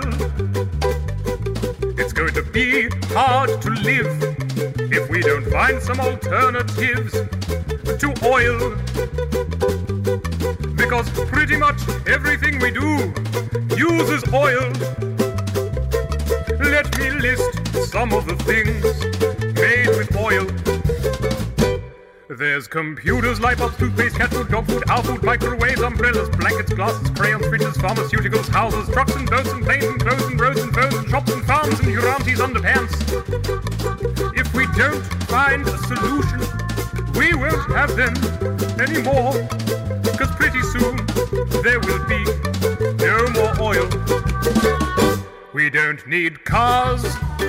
Well, we didn't in my day. Maybe now. Yeah, so at the end there, Mark was talking about how blame is so much of a problem. And we see with things like the money confiscation in Cyprus and so many people pointing fingers at saying, oh, you know, it's Brussels, it's the EU that's screwing us over, or it's the 1%, or it's the Russians, or whatever it may be, or political leaders, or, you know, the evil oil companies that are doing this. We're all pointing the fingers at people, but really we need to be pointing the fingers at ourselves and at everyone around us and saying, what are we doing to actually transform this thing? Because by just passing the blame around, we're just perpetuating the system. What do you guys think about that? No, it's very true, Justin. And it's something that has been ingrained very much into our culture. You look at any of the major media outlets, you look at like Fox News, there's always somebody who's in the crosshairs today. You know, is it the left-wing bleeding heart liberal today? Is it the gun control guy tomorrow? There's always somebody to blame for our society's problems. On the show, we parody a lot of Alex Jones's reporting, and he is somebody who very much loves to blame people. He is a professional blamer, and to make productive change in society, there needs to be a lot of self-responsibility taking place. People standing up and saying, this is the kind of community, this is the kind of world, this is the kind of place I want my children to grow up. This is a place I want my great-grandchildren to grow up, and to be in a world and an environment that is safe and happy and harmonious, and it promotes all the kind of things that we've been talking about in this episode and on this show. And I think really the amazing thing about this particular time, while there are just so many crises that are going on, is that our understanding of the solutions has grown so much. And that really we have an opportunity now to actually create a better life, to envision it, and to actually go forward with these permaculture-based strategies. And that's something that we didn't necessarily have 20 or 30 or 40 years ago. When I look back at the oil crisis of the 70s and how close we were to really choosing a different path for society and for our energy use. And books like Small is Beautiful were coming out, and ideas like those that E.F. Schumacher put forward were really starting to get play, and there was so much work on appropriate technology. And then it just seems like we went back to not just business as usual, but business as usual doubled down, and corporate mergers and financial expansion and speculative housing bubbles through the 90s. And those were really the last gasps of this global system, those few decades. And now we're standing at the precipice of a real moment where we actually do have to find an alternative to our growth and consumption-based lifestyles. It's exciting that even throughout that process, we've been developing ecological science and developing understandings of our world, like what we covered at the beginning of this episode with land management strategies that sequester carbon. That's something we didn't know 50 or 60 years ago that we could have turned to in the 70s. And so now that we have that understanding, we can actually start putting those things into practice. And so next we have a short interview with Joshua, who is a landscape architect that is integrating permaculture into landscape architecture. And he's going to tell us about one of the really cool things that permaculture thinking can provide, which is the idea of food forests. You see, the future of energy is in predominantly biological processes. So be a clean, renewable investor.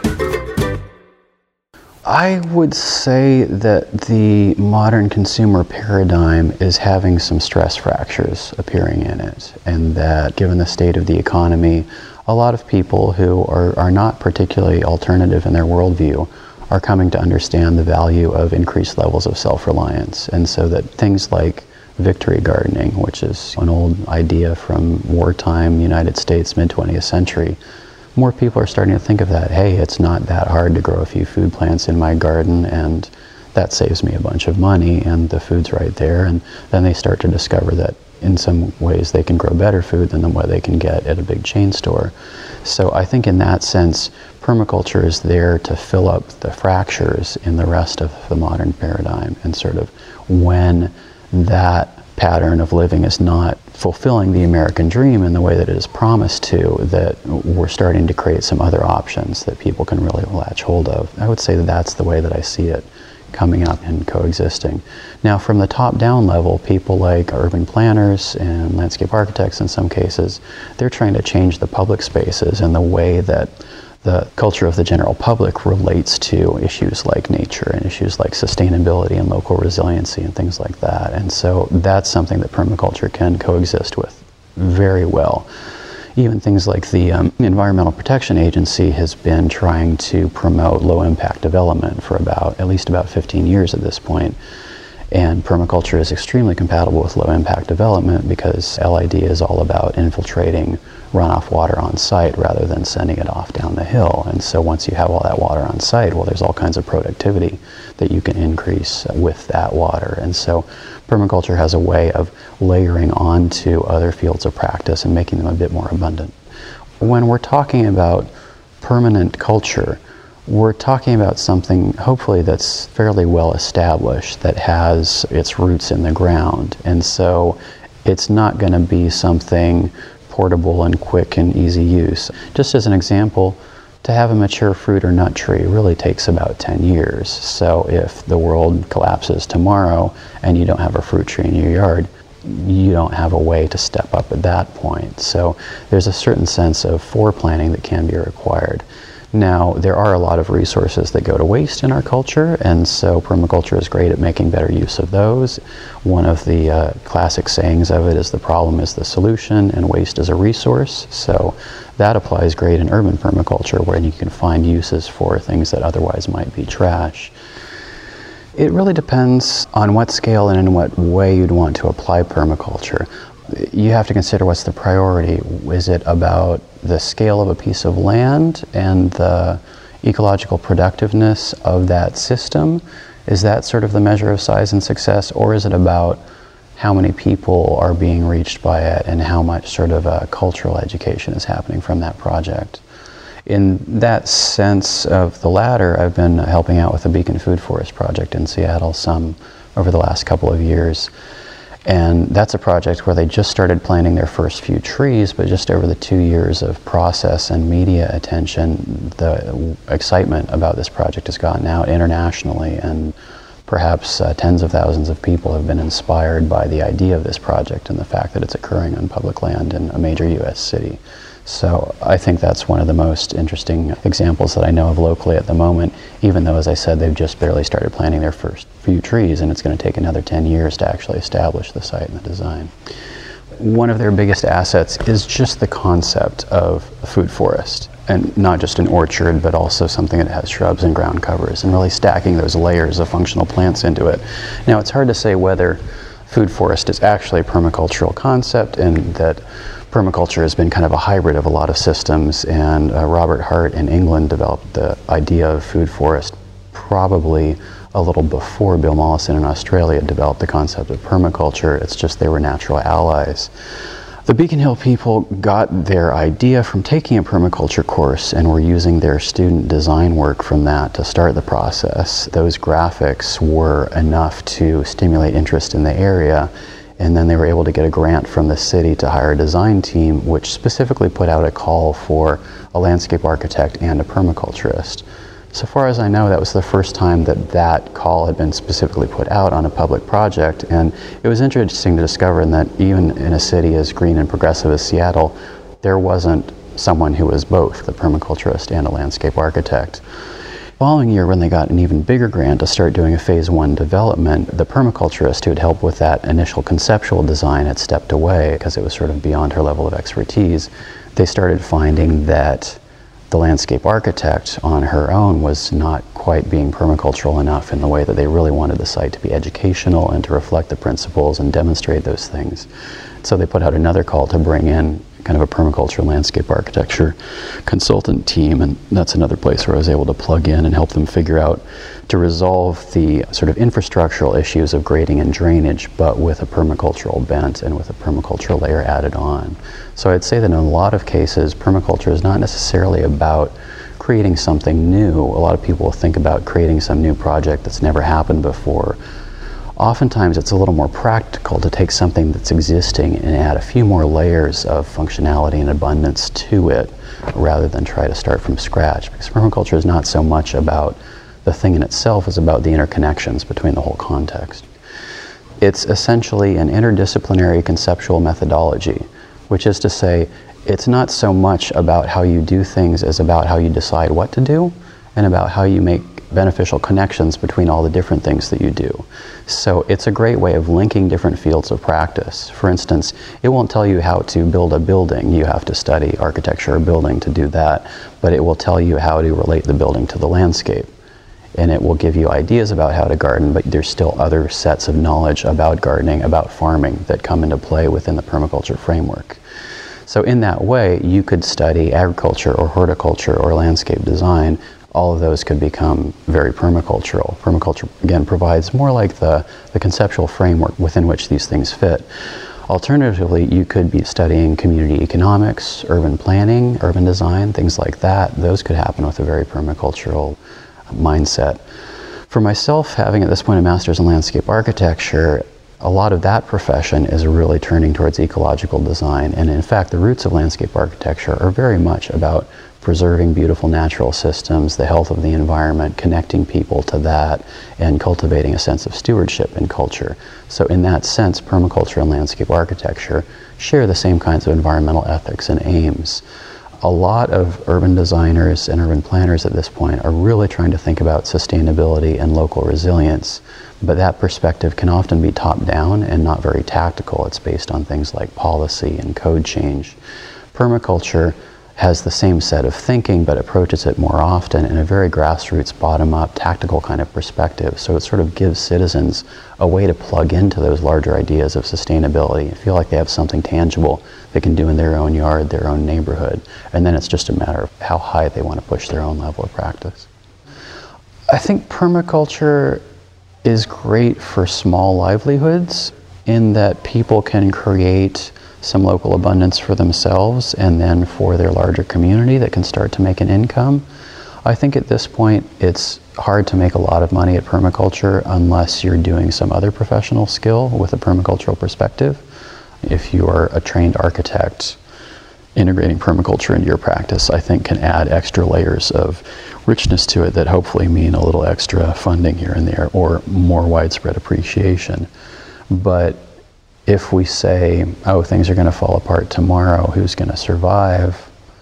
I would say the permaculturists probably have a better chance than average, but not necessarily as much as the person with a bunker in their yard and 50 cases of canned food. Hard to say. And for the economic collapse or economic downturn, or however you want to say it, David Holmgren talks a lot about designing a culture of energy descent. So if we admit that the modern dream is not all it was cracked up to be, how do we start to scale down our desires? And permaculture is probably better suited for that kind of thing than just about any other cultural framework that I've heard of, in that it encourages people to do more with less, to use what they have to regenerate a local surplus and then sort of share that with their community. And so that sense of what the transition town people have talked about, building these lifeboat communities. You can set up a little social infrastructure based around local permaculture and about maximizing your local food resources, your local water resources, and that sort of pod, if you will, can hopefully carry people through a sense of collapse. But again, to develop that, it's not necessarily an overnight process. People sometimes, when faced with a huge crisis, will be suddenly ready to make a major lifestyle change that they weren't before. And in that sense, hopefully, folks who are hit hard by the crash may have some permacultural neighbors who are a little bit better prepared to deal with it. My sense of the way the world is likely to go is that we'll start seeing a little less globalism here and there, though of course some interests are going to fight hard to keep those kinds of patterns going, but that regionalism and localism will come to be more and more strong in the future, and not all parts of the world are going to be equally in trouble. Some are going to be much harder hit than others. Here in the Pacific Northwest, for instance, I think all the resources are in place to develop a fairly sustainable regional culture. It's just a matter of assembling a critical mass. Other parts of the world are not going to be so lucky. Like the sun, see, it has heaps of energy, beaming down for free, feeding plants and trees. So Joshua brings up some interesting points about the Pacific Northwest. And in my time in the Pacific Northwest, I know you guys live out there, but in my time out in the Pacific Northwest, I found that the attitude there is one that's kind of lends itself towards these ideas of sustainability. And, the climate too very much is compatible with these ideas of growing lots of edible food and creating sustainable landscapes. It's not everywhere that you can grow the kind of food and design the kind of places that permaculture kind of lends itself to. The attitude as well on the West Coast is one that's unique in the United States. I know coming from the East Coast side, there's a lot of conservatism and staunch holding on to beliefs that doesn't always lend itself to open-mindedness and new ideas. But on the West Coast, those kind of ideas have become part of the culture, and reinventing yourself and kind of coming up with new ideas is something that the West Coast is really good at. Vancouver is a fantastic place for that, and that's where you live. Yeah, that's right. And that's actually one of the main reasons I wanted to move up to the Pacific Northwest, is because we get a lot of power from hydro here in British Columbia. So we're not generating a lot of carbon emissions with our electricity supply. We're not as susceptible to fuel supply disruptions. And I just remember my days of working at a power plant in North Carolina and just seeing those coal trains coming in and thinking like, wow, they have to do a coal train dump every few seconds to keep the coal supply at a 30-day supply. And all it takes are just a few major disruptions, and suddenly you start reaching territory where you have to cut back on the amount of coal that you're burning. And that has all kinds of cascading effects for the electricity supply. And then talking about what I mentioned earlier with Atlanta and nearly running out of water. And I just remember when I was getting ready to move up here to the Pacific Northwest, it was a year that there was a lot of drought, and I was driving through South Carolina and just seeing like how far the water levels were down, and like docks had collapsed because they were so far down. And I was thinking like, this is nothing yet. In 10 or 20 years, we're going to wish we had these kind of scenarios because of the level of droughts and crazy weather. And so I was just thinking that here in the Pacific Northwest, like things are definitely going to change, and it's not going to be all rosy and easy. But because of the climate, I think that there's a lot of opportunities for growing and for vegetables and for food production that may not exist because of water issues in a lot of other parts of the U.S. in the near future. I took the Amtrak Cascades line down to Portland last month, and it was really exciting to see the Cascadia flag flying out in the river on some of the boats. It's such a fabulous way of starting to think about this bioregional future that we're going to build as these whole nation state structures just get further and further into debt and lose their legitimacy. And so I'm very excited to be part of the Cascadia region. Yeah, and I live up here as well. And I really think it's the climate that we have up here that provides such a rich opportunity for permaculture. And in that last segment, we heard Joshua talk about the Beacon Hill Food Forest Project. And that's a project that's going into a public park in Seattle, Washington. And there was an amazing presentation given on this at the Convergence, and people were standing and cheering. It was truly inspirational. Unfortunately, I can't share that with our audience members due to a technical problem. But really what it comes down to is, in this Cascadia region, we're really helping to bring awareness of permaculture to the public. And another person that's helping bring about this awareness is Nancy from Shambhala Farms on Camano Island. And actually, it was by touring her farm that I learned of the Convergence Conference and was actually able to attend and capture all of this great audio for our audience members. So in this next segment, we're going to hear from Nancy and her thoughts on permaculture. Once again, clean, renewable services and resources. It's time to do away with fossil fuels and just get back to the soil. Because let's face it, it's the end of oil. Yes, let's face it, it's the end of oil. I think permaculture is not a new concept. It goes all the way back to our Vedic cultures, the beginning of humanity. It's a concept as well as a movement now. The idea of permaculture, we have to be careful about the word creating kind of a secular idea, but in essence, it's creating systems that work. That's what permaculture is. All interest groups should be creating systems that work. And so if we get hung up on the word permaculture, or somebody feels like that feels like an agenda of some kind or a bias of some kind, we need to make sure to redesign it and call it something else, because it's a concept that has to happen. We have to create systems that work. It is so definitively simplistic, but it takes a complex and dedicated effort. In my opinion, the idea of permaculture is available to everyone. It's not a concept that other people need to be evolving into their own groups or interests or idealism. It needs to remain the common. I recommend people when they're like, what's permaculture? What does that word mean? I don't really understand it. Is it an idea? Is it a thing? Wikipedia has one of the best descriptions for permaculture. Basically, it's creating a self-sufficient system of people living together. And if we lose our infrastructure of oil, that's going to be more important than ever. If you study any transition town projects or permacultural agendas, it's about creating sustainable systems before post-peak oil challenges start to happen. It's about creating infrastructure.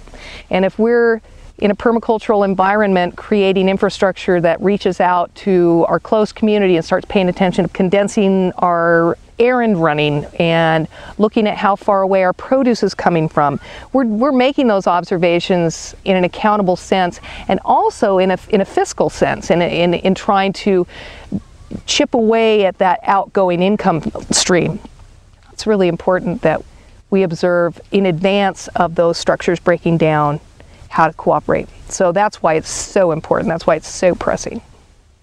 I would recommend to folks that are maybe kind of in a situation where they have some conversations going, they're talking transition, they're not seeing a lot of action, they're not sure how to move that ahead without, doing an event that takes promotion and so on and so forth, maybe put together a work party related monthly, and you'll find an action-oriented agenda that it makes you feel like you're really making a difference. I'm a huge proponent for potlucks.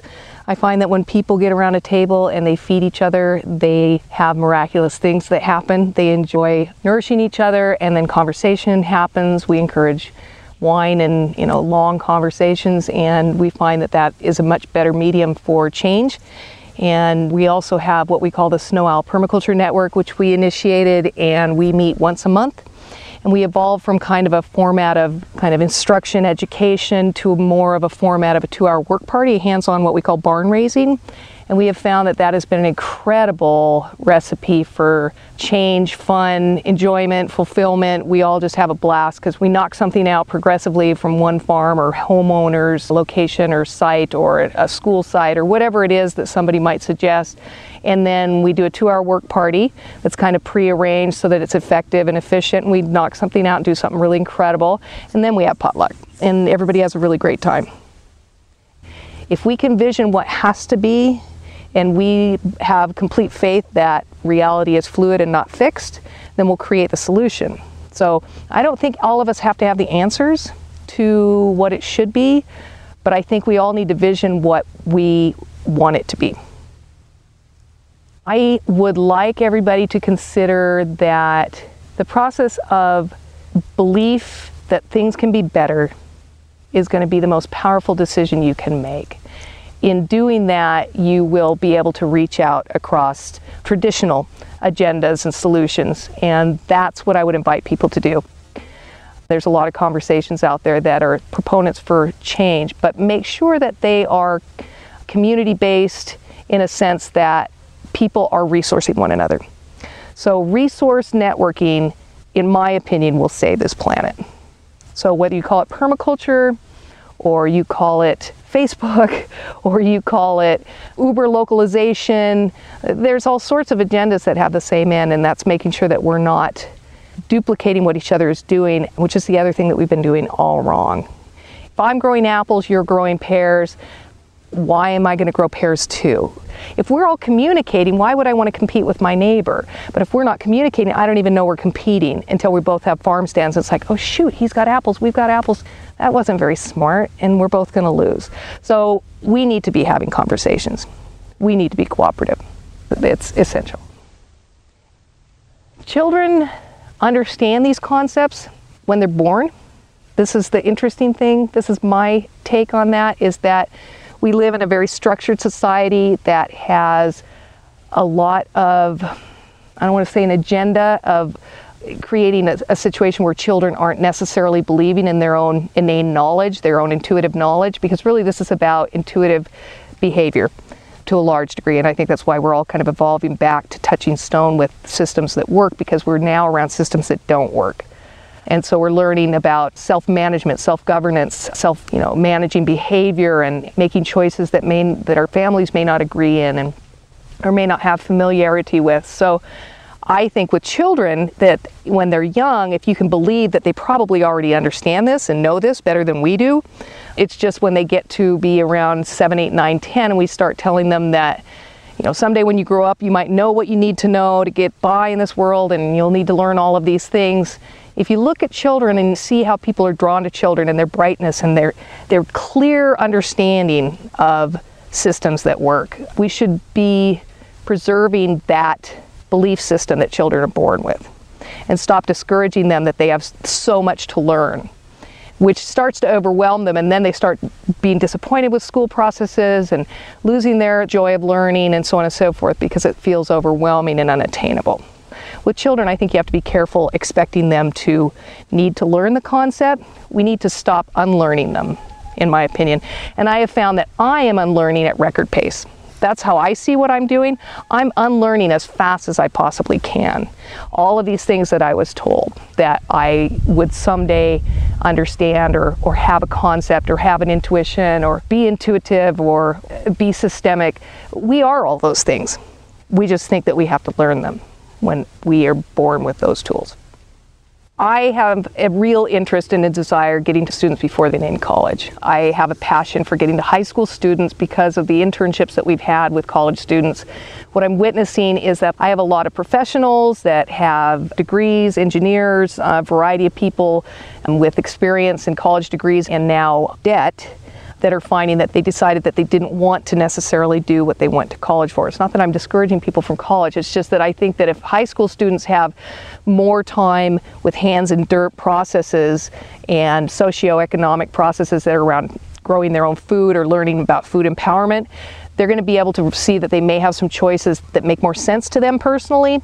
So I'd love to get to the students before they make choices for college so that they can possibly go into those venues. And then for those in college, the colleges right now are at record speed trying to keep up with the desire for organic and permacultural and whatever the names are, systemic processes that are organic and are collective as a community-based kind of paradigm. So the colleges, if they can be branching out and reaching out to those that have permaculture farms that are open and available, I would encourage them to create those links with their students, because they're going to have organic kinesthetic learning opportunities for the college students. And we had a gal from Holyoke come and stay with us last summer, and she came to us through the ATRA site, which is kind of a college student-oriented resource network for getting to farms.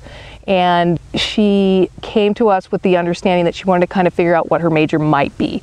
And so we have kind of an incubator opportunity for students to be involved and hands-on and have open reign to try a variety of different things. And she was able to kind of isolate what she didn't want, what she was interested in, and she did go back and she transferred actually to a different college that was much more permaculturally inclined in the East Coast.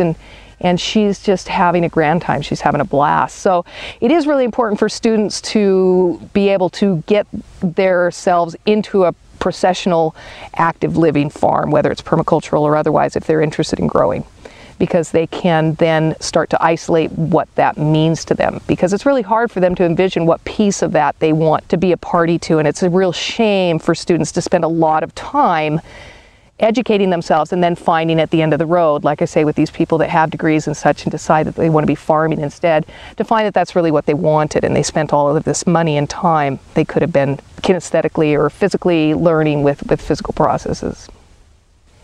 I believe that all processes should be permacultural, regardless of what they are, because it's a concept of processes being designed for a healthy and self-sufficient community. Gleaning is one of the most permacultural things you could start in your community.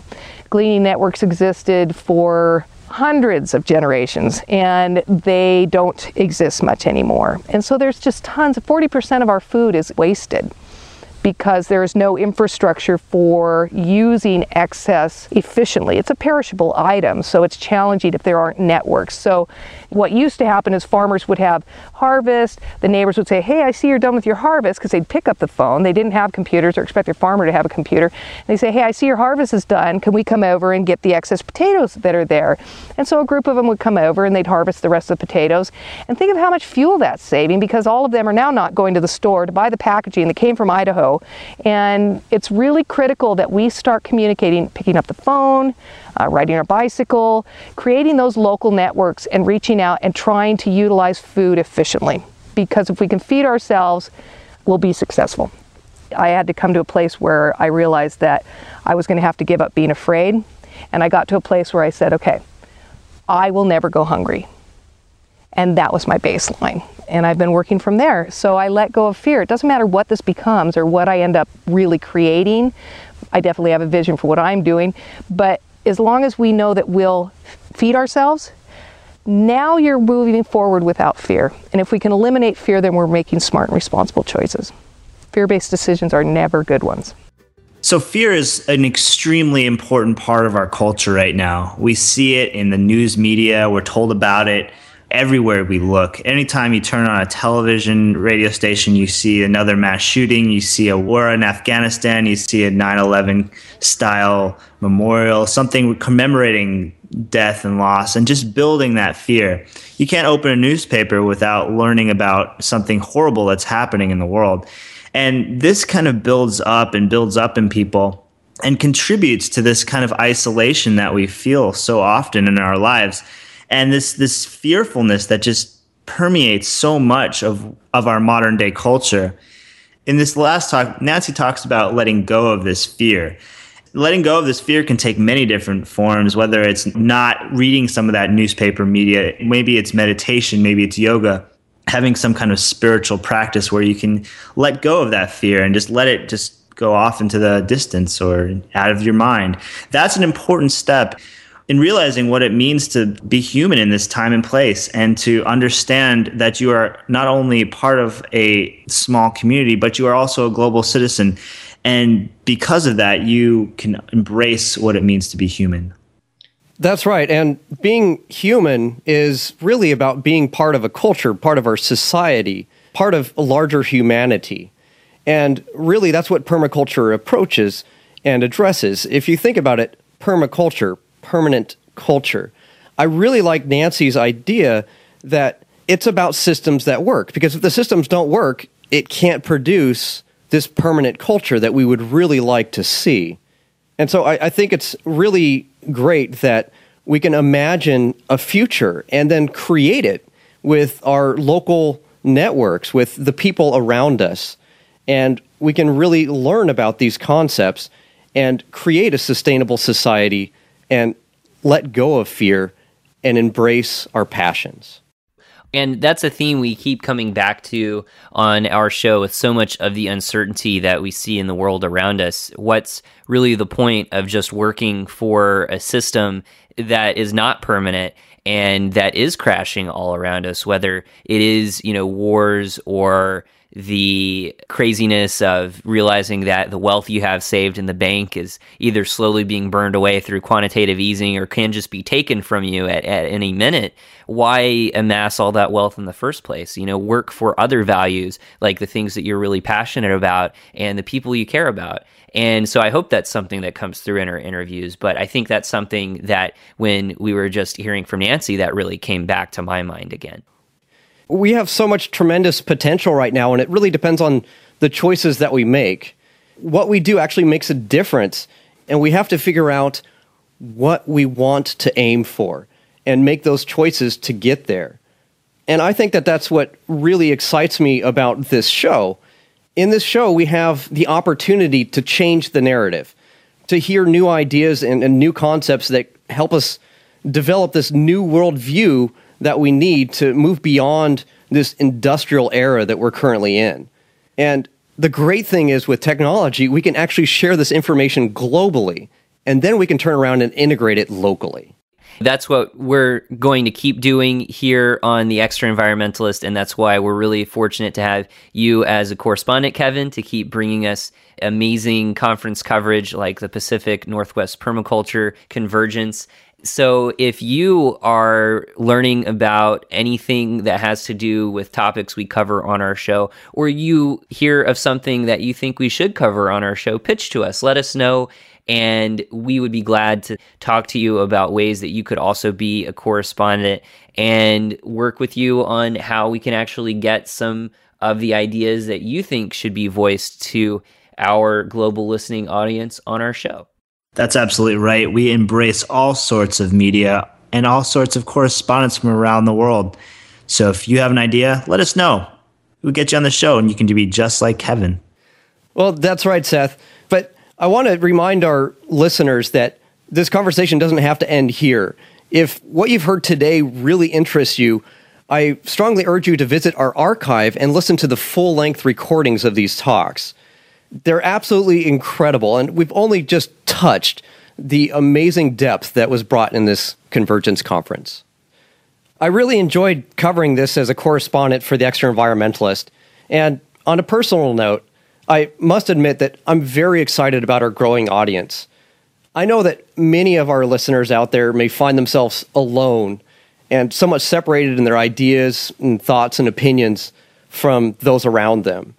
But I think it's important to realize that everyone that's listening right now is actually part of a new emerging community that's beginning to understand the truth about nature, of our character and our quality of life. And I think that as we begin to understand that the systems that we currently have that don't work, that are just breaking down, that we have a way forward that can lead to a much better world. So I really applaud you for making an effort to seek out these new viewpoints. And I really believe that it's the people that are listening to these shows that are going to be part of that population that's going to make this transition consciously, and that we're going to rise with the occasion and begin to share a different story and engage with that story with those around us. Indeed, it's through our collective story that we can create a new world. Exactly. Well, thanks again for joining us, Kevin, and capturing all of this incredible media. And we encourage you, our listeners, to check out our website and find the archive of all the lectures and sessions that Kevin has recorded at the Pacific Northwest Permaculture Convergence. It's the end of oil.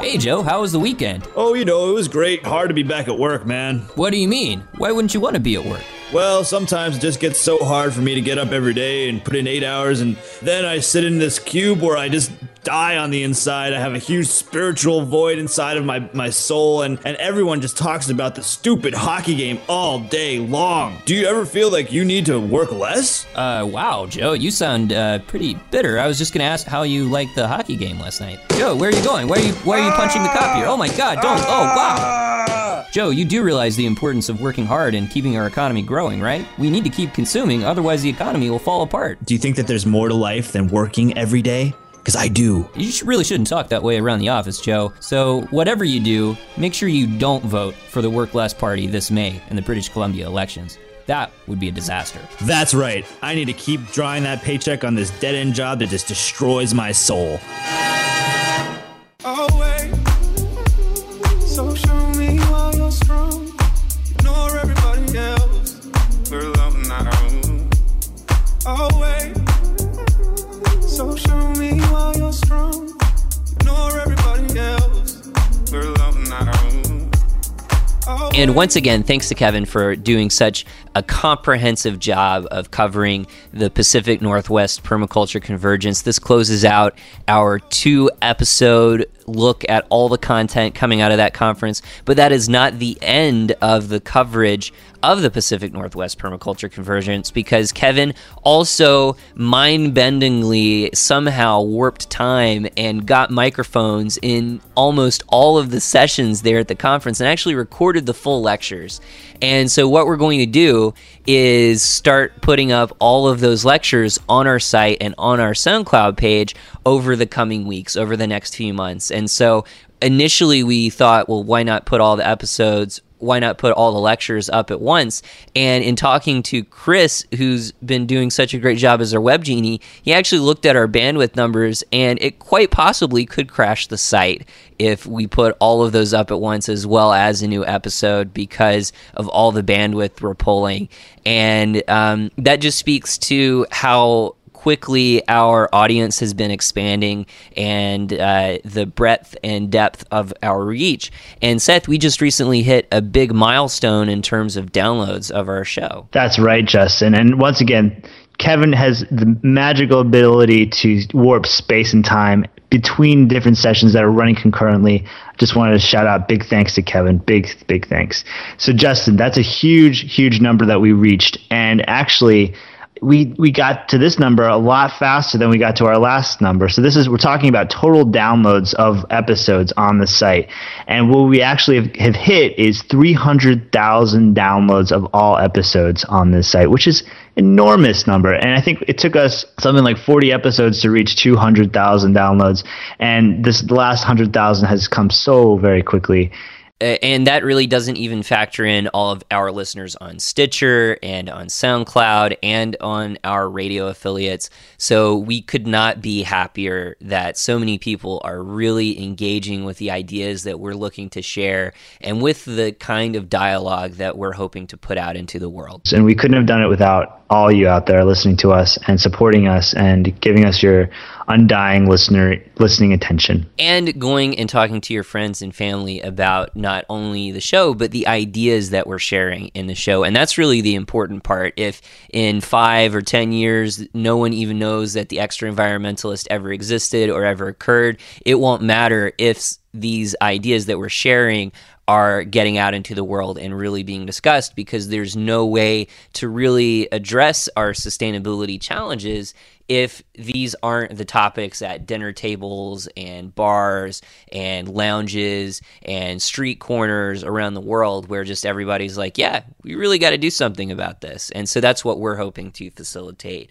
And so one thing that we just recently facilitated was the New Economy Summit here in Vancouver, British Columbia. And Seth, you came up here, shot some amazing video, live streamed a lot of the sessions, but it was incredible to have between 350 people out to have this kind of dialogue and discussion. And it was really exciting because it definitely gives us a blueprint for some of the things that we hope to do in the future with video and coverage of this area. And so I just wanted to play a few short clips of the kind of conversations that we had at this New Economy Summit here in Vancouver. And nobody's ever accused me of being an optimist. Not ever. Ever, you know. And so I didn't know what to think of this, you know. But, I mean, he may be right. After all, I did cite a lot of the down figures, you know, of the downside of it, factories closing and so on and so forth. The question is, and I don't have a crystal ball, how that's going to shake out 50 years from now when we look back. This actually may be the cutting edge of a new kind of socioeconomic formation.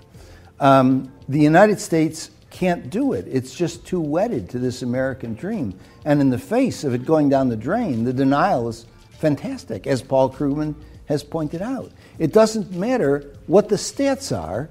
I mean, the vision is like this, and that's all these people here. It's the construction of lifeboats.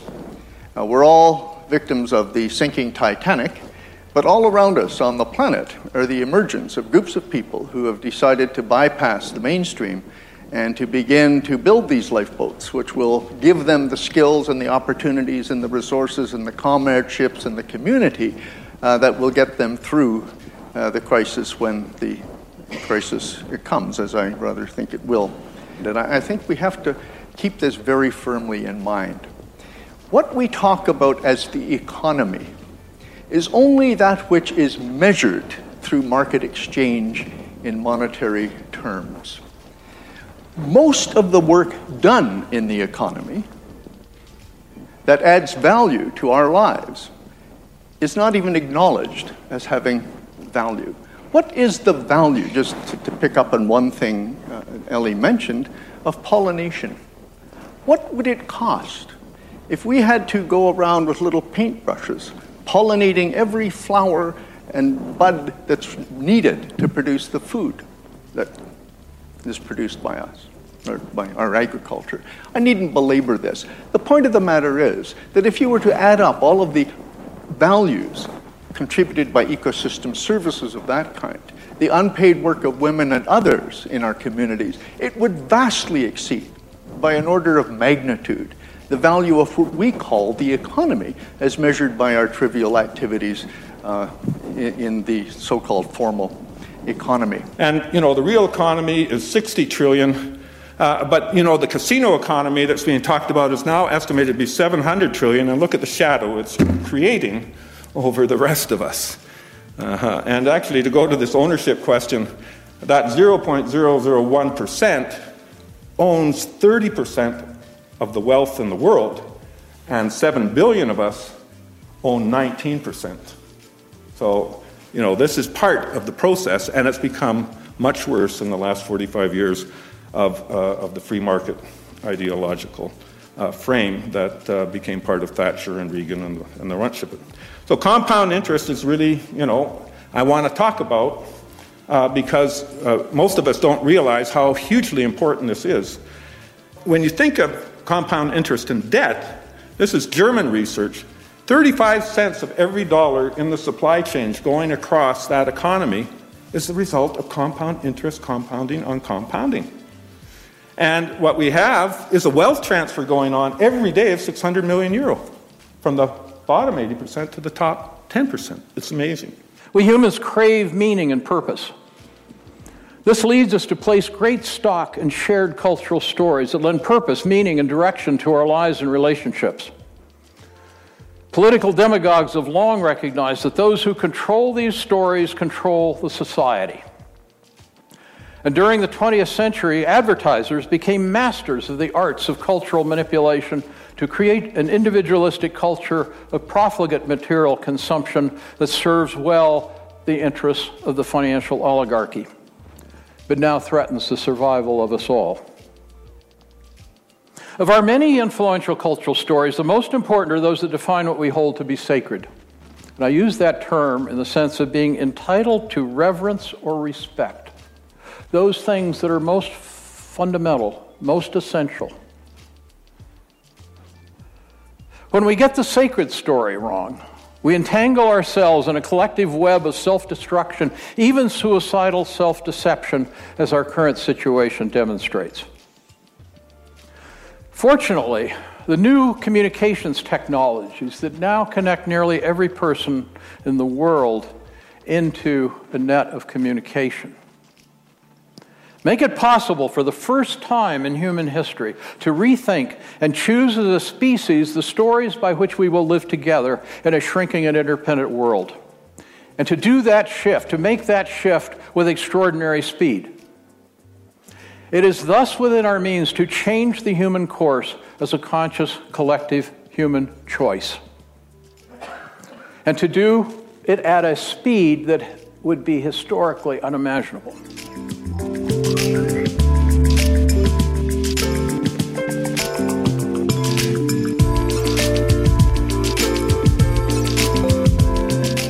If you want to hear more of the New Economy Summit from UBC campus, check out extraenvironmentalist.com, where you can see full versions of some of the lectures that we had there in full HD. And as you've noticed with our last two episodes and with our degrowth episode that we used to kick off 2013, we've been doing a lot of conference coverage recently. And so that's led to some changes in the format of our show. But don't worry, if you like the format of our show where we're going through big, long interviews with people and really diving into ideas, we've got plenty of those coming up in the very near future, because we have just been recording interviews like crazy over the last few months, and because of all these conferences, we haven't been able to even put out those interviews yet. So get ready, there's some really great stuff there.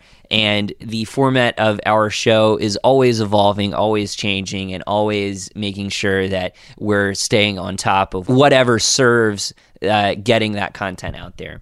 And so be sure to check out our SoundCloud page at soundcloud.com/extraenvironmentalist.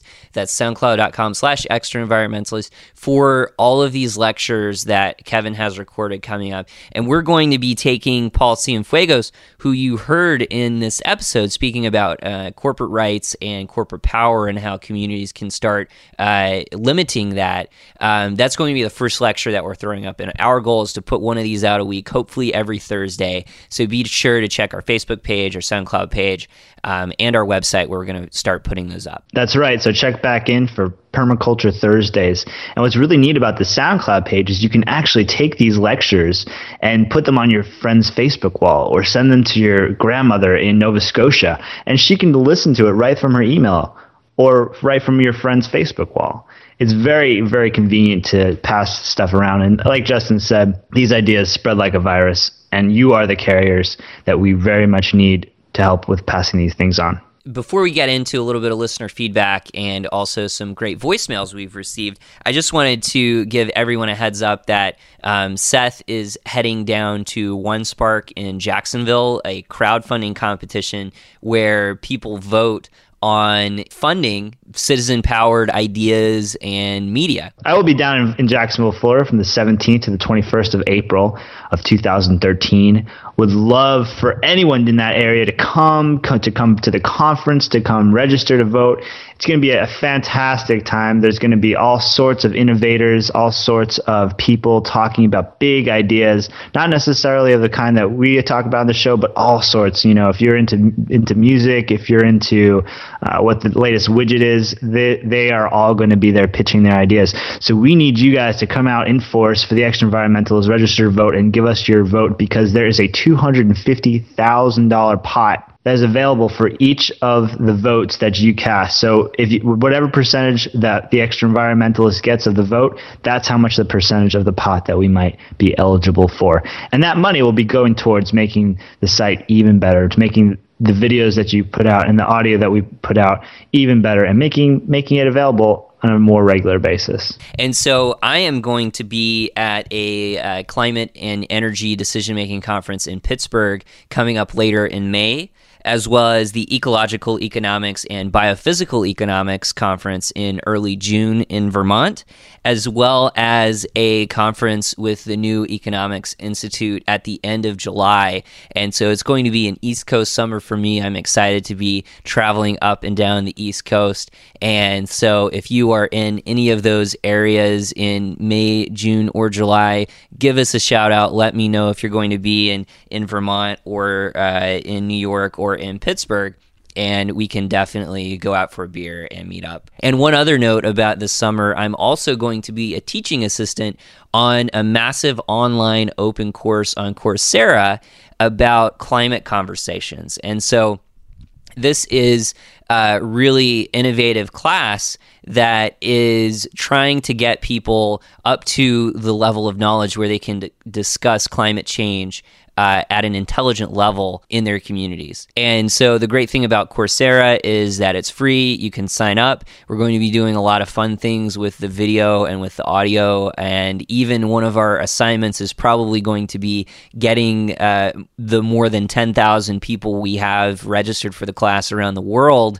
to actually share stories about how climate change is affecting their communities. And we're going to have this big global map of all the audio and video that all of our students are generating. And it's just really going to be incredible to be a part of this, because we've never tried anything like this before, and it would be a lot of fun. And so this is going on through the University of British Columbia, and because of all the media work that I've been doing and that we've been doing on the show, it's something that I'm excited to be involved in and try some of our extra environmentalist approaches out on something like Coursera, which is an idea that we're going to be pitching at OneSpark. So maybe we'll be doing some more stuff like this, more focused on the show in the near future. That's an absolutely amazing opportunity that Justin's going to be a part of, and you too get to be a part of that because you listen to the Extra Environmentalist show. And so hopefully you've been noticing how the quality and content of our show has been progressing and improving.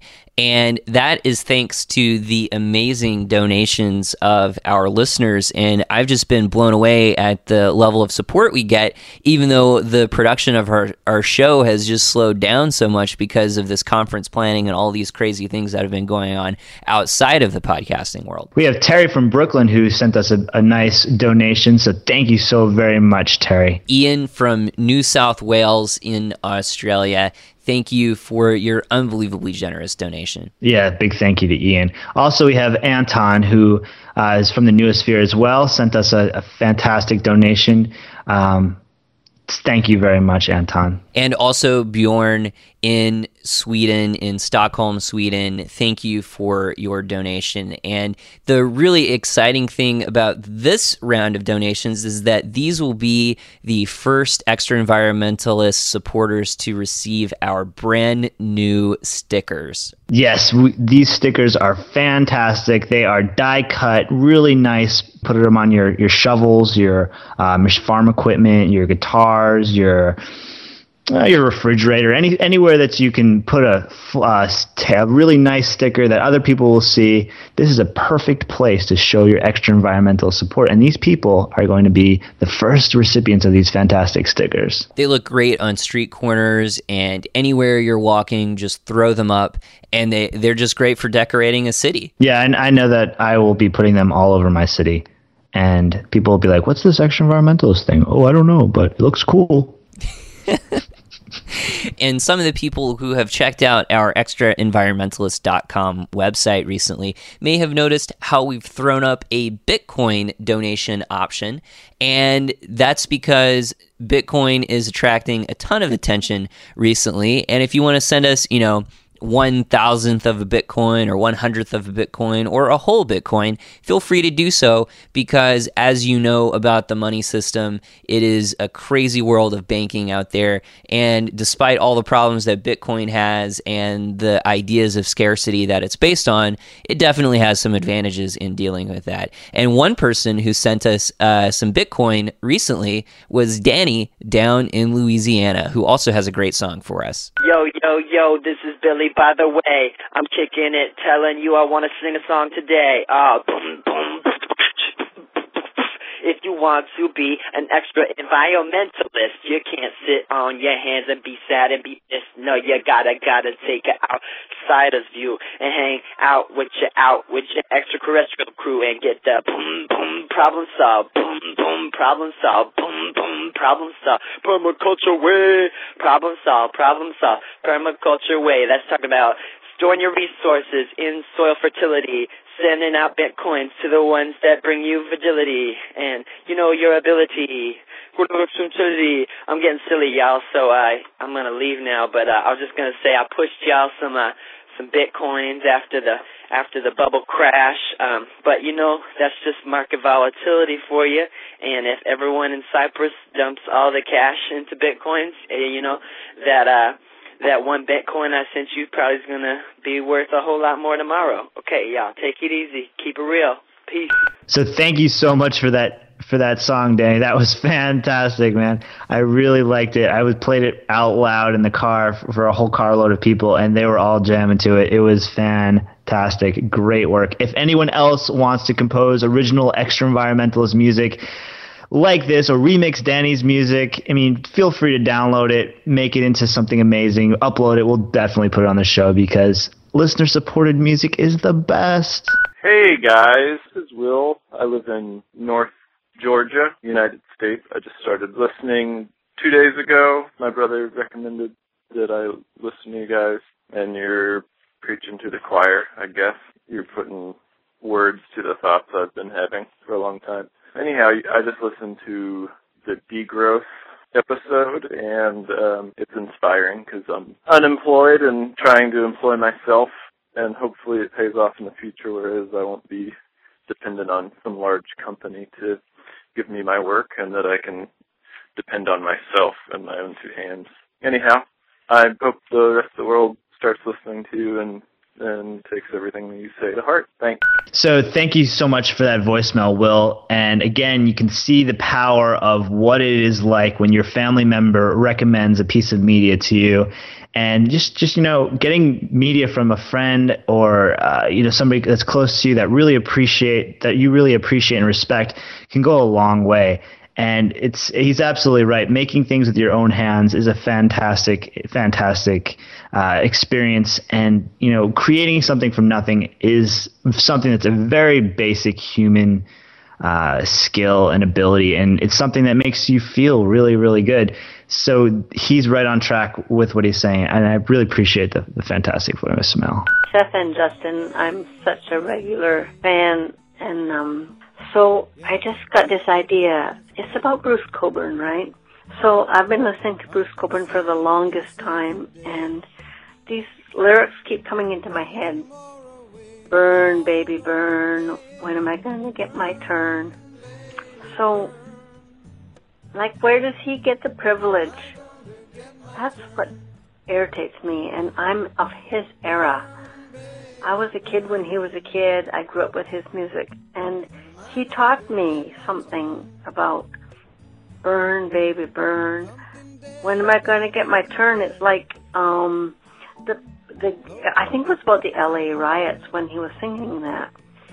So he's going like, I'm sitting in Ottawa, Canada, and I want a turn to have some riotous action too. But he was privileged, and the people that were making the riots in LA, they weren't privileged. So I'd really like it if you guys could figure out some way to address that. So I love you guys. Keep doing your thing, and KMO and all the good stuff, and Terrence McKenna, my absolute favorite. Talk to you later. Bye. Thank you so much for that really meaningful voicemail. We really enjoy hearing the perspectives of people who have lived a lot more years than we have and have been able to connect with the show in a meaningful way. And the sentiment that you expressed in there, that burn, baby, burn, when are we going to get our turn? I think that's a sentiment that a lot of people are feeling right now. It's something that kind of comes up when you feel the inadequacies a lot of times that are occurring around the globe, and when you see the injustices that are happening right in your own country. And I think that this is an important thing to realize, and it's an important sentiment to capture. And I think it's really important that you brought that up. And I really appreciate you calling into the show. Yeah, and it's a really important feeling to acknowledge and understand.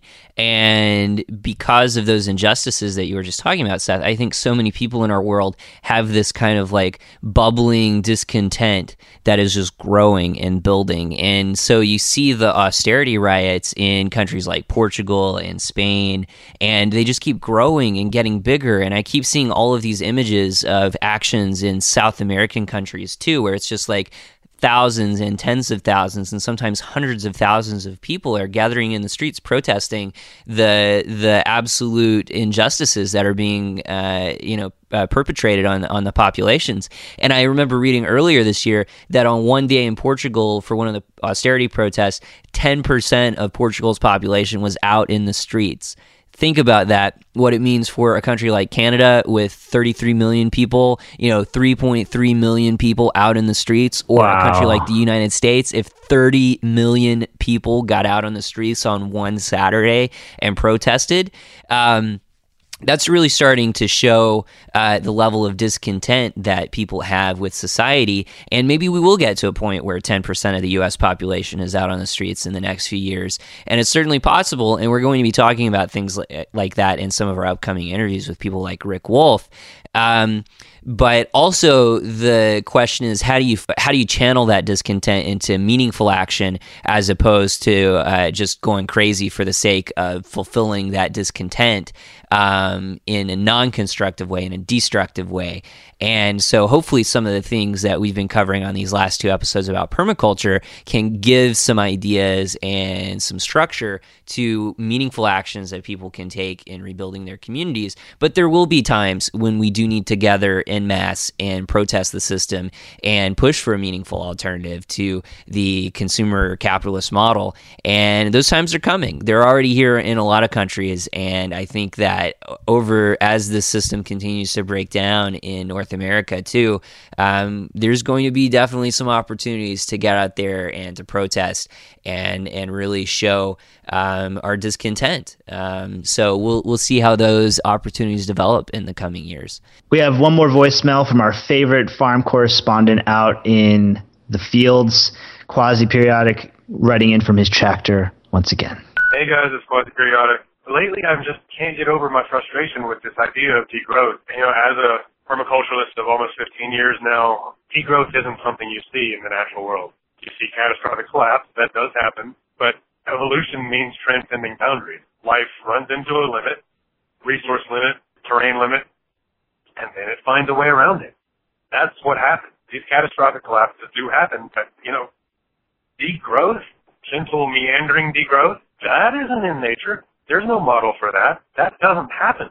So what I see as the former techno-utopian, techno-triumphalist, when my culture ran out of options for me, instead of looking backward, I look forward. And we are closer every day, closer than ever, to actually being able to harness the resources of the cosmos.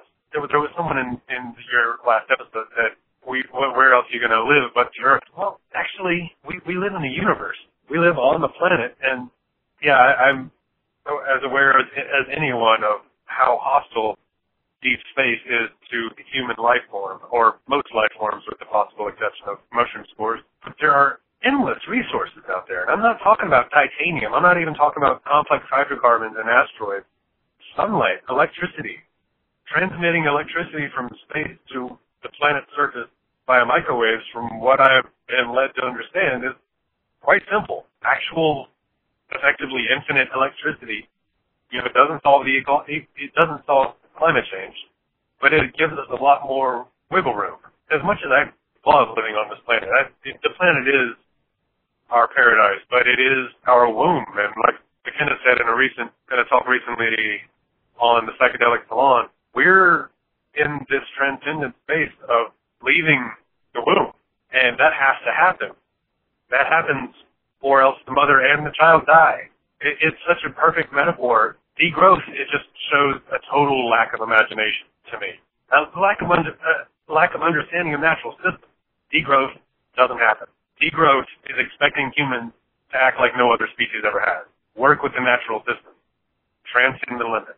I don't want to move to Mars, but I don't want to enter into a stasis where evolution is supposed to stop and we're supposed to become less. I want to keep expanding like life does. Life expands. Life runs into limits. It brute forces the problem space of all the possibilities, and then it breaks through and it finds a new way to expand. Growth is what life is. People keep acting like that's a bad thing. I don't get it. Things could certainly be better, obviously, but we're growing, and we've got to keep growing. I mean, yeah, the possibilities are so endless. We're going to stop now? We're going to turn back now? Yeah, it's scary, but, so was England before colonists started moving places. You can't just curl up and hide. I look at my fields and I look at these perennial vegetables and I see exponential growth. That's what they do. That's what they're best at. That's what they've self-selected for. We don't need to be working against that. That's a good thing.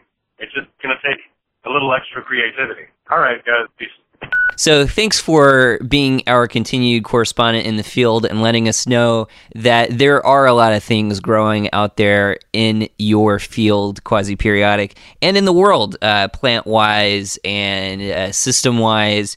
And I can totally understand the discomfort with that idea of degrowth, that we need to degrow. And I also completely agree with you that it's not something that we see in society, and it's not something that we see in nature, the idea of degrowth. But I think it comes back to that whole notion of whether we actually are an intelligent species or not. Can we actually make a conscious decision to look at what the growth of the human system has been doing to the planet and say, we actually need to find an alternative and do something differently? And so even though the future has infinite opportunities for psychological and spiritual human growth, material growth has truly reached its limits. And it's going to go on for years yet, and it's going to be in the mind of our species probably for several more decades. But unless we change the course, and unless more of us start embracing alternatives to material growth, we're going to end up like we're on another planet, like Venus, because this whole place is going to end up looking just like a giant greenhouse. And that doesn't even mention the problems of peak oil. And not only can we not meet what we think we need in terms of carrying capacity on the planet, but we've also degraded our planet's carrying capacity. And so we actually need to shrink below where we used to be able to maintain our human population. And so you mentioned getting out into the cosmos, and I think there's ways to do that if you know about Dennis and Terence McKenna and their work of doing that without having to burn hundreds and hundreds of thousands of gallons of rocket fuel to launch a giant, steel spaceship into space through the atmosphere and into space. And so I think that when it comes to exploration, that's one of the things that will definitely be involved in the future. And if you really think about the whole energy return on energy invested of launching something up and mining an asteroid just to get the non-renewable resources that we have sequestered in the hundreds of millions of iPhones around the planet, I just don't see that as an equation that really works out or makes a lot of sense. But if you look at the logo of our show and of our website, it is a spaceman that has the little circle in the middle with roots growing out of it, and that goes back to the idea of Spaceship Earth that people like Kenneth Boulding helped to pioneer, or that Buckminster Fuller helped to pioneer. And that's because we really are traveling through space. We're on a spaceship, and unless we start building the idea of a spaceman economy where each of us realize that there is no easy escape to another planet, then we're going to have a hell of a lot more of an imagination than we need already, because degrowth really is about something that doesn't occur in nature, which is avoiding a brutal collapse. And that's what happens to most populations and species that go into overshoot, is they do experience a rapid die-off. And you look at those examples of the reindeer on the island off the coast of British Columbia, where they shoot up really high in population and then within one winter can just disappear. And I think that humans are far too adaptive to experience that kind of rapid die-off so quickly. But if you look at the period of several decades, it's definitely possible. And there can be a lot of human misery and suffering in the process. And so while it rubs up against so many of our ideas of progress and growth, the degrowth idea has a lot of elements that are going to be very important in the future. And so I know that it is just uncomfortable, but it also requires an unbelievable amount of imagination to be able to reach that. What permaculture for me kind of brings up in my mind is the idea and the idea of being caretakers of this planet. Are we here to exploit resources and to use up all of the things that we have been provided with? Or are we here to maintain it, and are we here to make it better, and are we here to enjoy it, but at the same time replenish and rejuvenate these resources that we've been given? And the ideas of permaculture really speak to that maintenance and that caretaker model. It's important to keep that in mind when we're thinking about these ideas of infinite growth that really don't take that into consideration, that really are only about resource extraction and a wealth hoarding that is really has nothing to do positively with the planet. The Earth is going to be here for a lot longer than humans are going to be here. The thing that we need to remember is that the Earth will go on and on and on, and it's been here a lot longer than humans have ever been here. Will humans be around to experience the Earth in 1,000 years? It's not really certain, but the Earth will be here in 1,000 years, and we have to remember that and keep that in mind as we go along. Yeah, and it's really up to our generation to start pioneering this blueprint for a sustainable human civilization, and that's why permaculture is such an important technology and innovation, because it is part of that grander story that if we don't start embracing as this generation, we're going to be in very dire straits in another 10 or 20 years. And you think that the austerity that's going on now is a problem. Just wait, 10 or 20 more years of continued energy depletion and continued greenhouse gas emissions. Economic austerity is going to look like a rosy picture. If you want to learn more about the Extra Environmentalist or get in touch with all of our archives of episodes that are freely available to the world and the internet at large, come over to our website at www.extraenvironmentalist.com. Head over to our Facebook account, just type in Extra Environmentalist, and you'll be connected to a whole community of people who are interested around these ideas. We post up all sorts of links and stories about Extra Environmentalist like topics, and you can join the conversation and be a part of this fantastic group. We're on Twitter at XEnvironmental, and you can leave us a voicemail message like the one that you just heard here on the show at +1 for the country code of USA, 919-701-9872. If you want to leave us a Skype message, we are Extra Environmentalist, and you can find us there as well. Don't forget about our SoundCloud account, where you can leave us a voicemail message using your smartphone or your computer. And all of our skits and clips of our shows are available on SoundCloud as well. So you can take these SoundCloud little bits of sound amazingness and drop them on your friends' walls, your parents' walls, or, play them on your phone for your grandmother, because she definitely wants to see you. If you really appreciate the interviews and the work that we've been doing, but can't contribute economically, that is more than okay. If you want to say thanks, one thing that we really appreciate is everybody going on to our iTunes page on the iTunes store and just giving us a rating. Even if you think our show is horrible, just give us 1 star, because having those ratings means a lot. Of course, we prefer to have all 5 stars, but we want you to be honest as well. One last plug to make here is our sound editor, Kevin, who is responsible for all these fantastic lectures on permaculture that you heard today. He actually has a YouTube channel, which is Sustainable Guidance, and that is youtube.com/sustainable guidance. So go check it out. He's got all sorts of interesting media that he's created, and we would love for you to see that as well. It's a wonderful day outside. The pollen is flowing. Get out there and enjoy those tree sperm.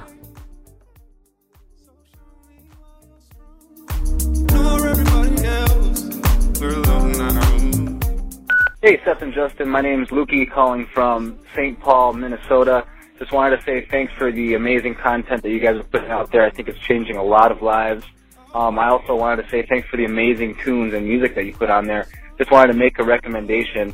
The song is called Retrograde by James Blake, and it's a really interesting song and really even more interesting video that kind of suggests that the world is in danger and can change at any moment. Even though they don't talk about any kind of economic collapse or peak oil, I think that tone of the song kind of goes along with that subject. So thank you very much, and take care.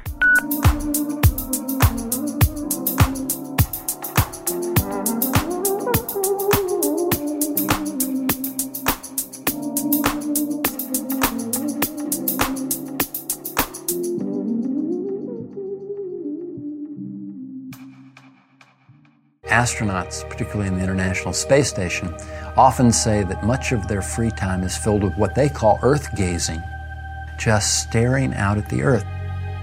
They can stare for hours because the changing scenery, the interactivity of the biosphere, all of this has an incredible aesthetic impact.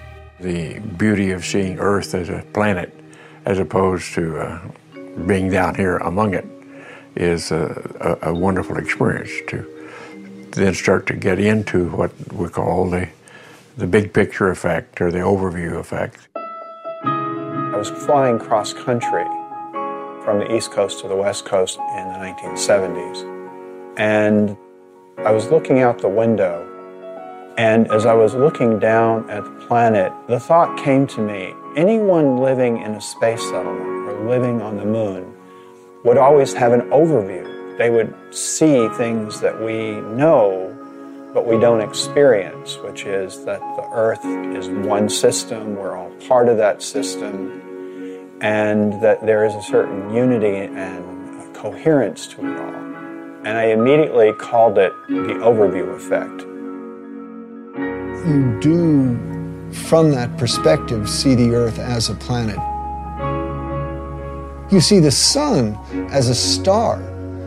We see the sun in the blue sky, but up there you see the sun in a black sky. So yeah, you are seeing it from a cosmic perspective. We've been evolving from the beginning of civilization to a larger and larger perspective of life on the Earth. But the next natural evolution is understanding the life in space. That is, the fact that the Earth, as Buckminster Fuller used to famously say, is a spaceship Earth. We are in space already. It's just that we haven't brought that into our perspective as we live here on Earth. The overview effect is simply the sudden recognition that we live on a planet and all the implications that it brings to life on Earth.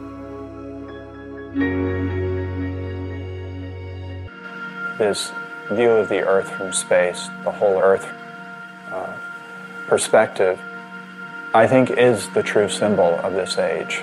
And I believe that what's going to happen is there's going to be a greater and greater interest in communicating this idea, because after all, it's key to our survival. We have to start acting as one species with one destiny. We are not going to survive if we don't do that. We're seeing very clearly that if the earth becomes sick, then we become sick. If the earth dies, then we're going to die. People sense that something's wrong, but they're still struggling to go back and find out what the real roots of the problem are.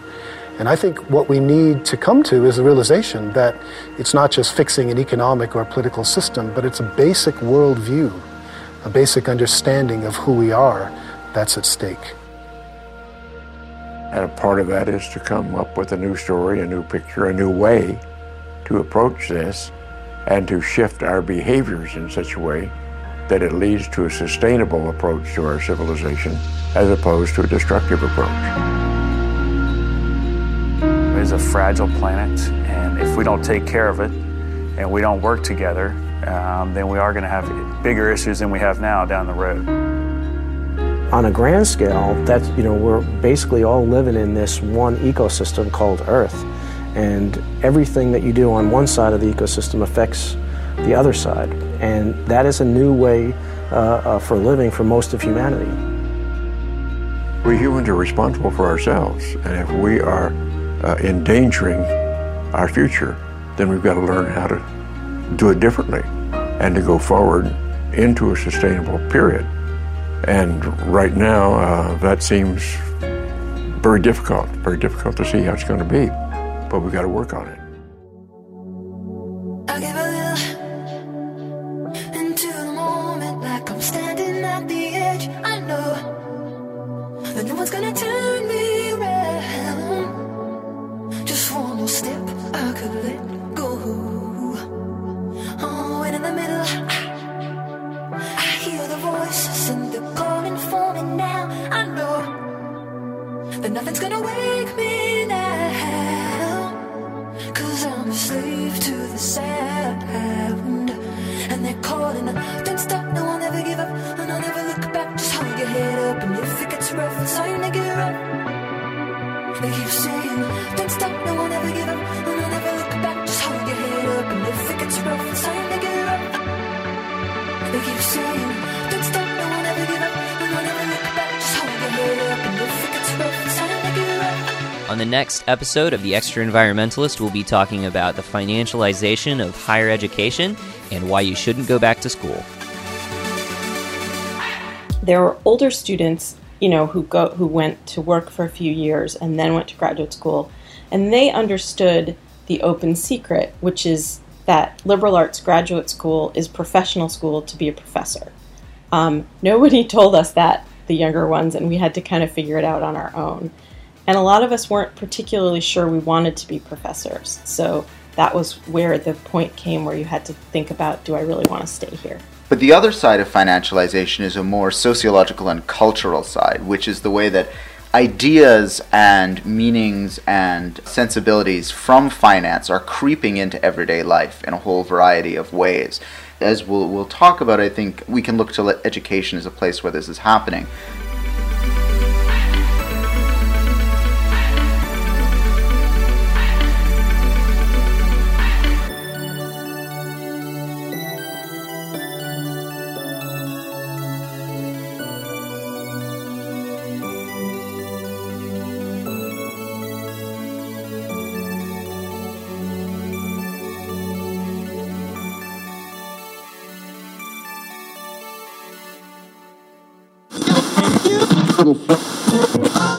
Many of the world's politicians are realizing gross domestic product is no longer growing like it used to and delivering the numbers that they really like. That's why there's a new alternative indicator.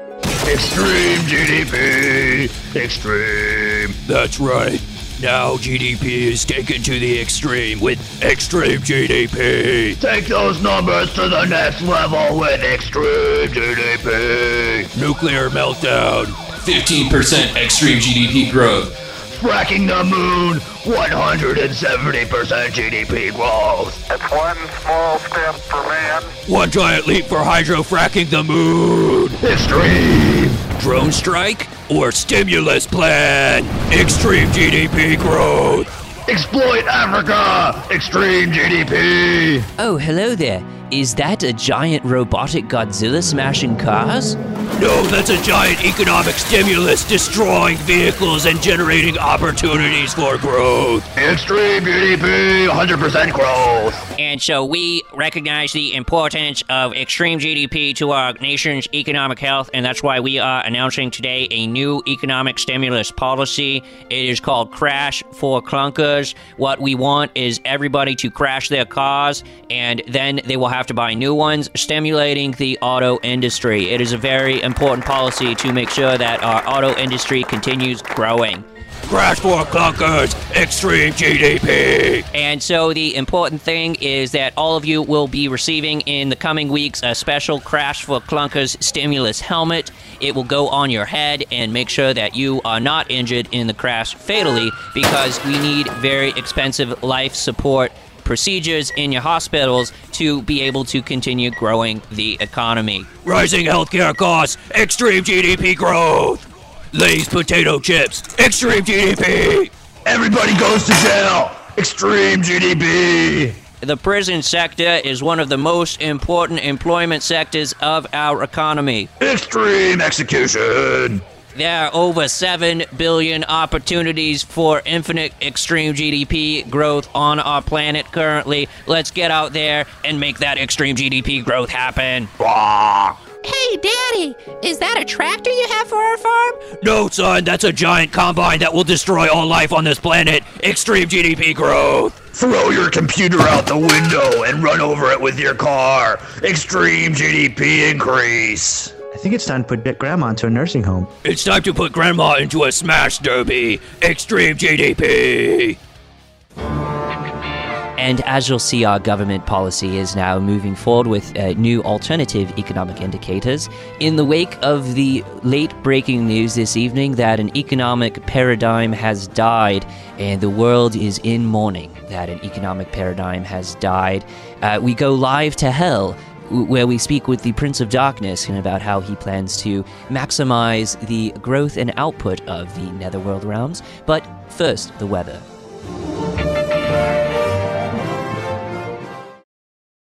Daddy, can I have a glass of water? No, you can have this glass of magma that when you drink, we will generate lots of extreme GDP growth.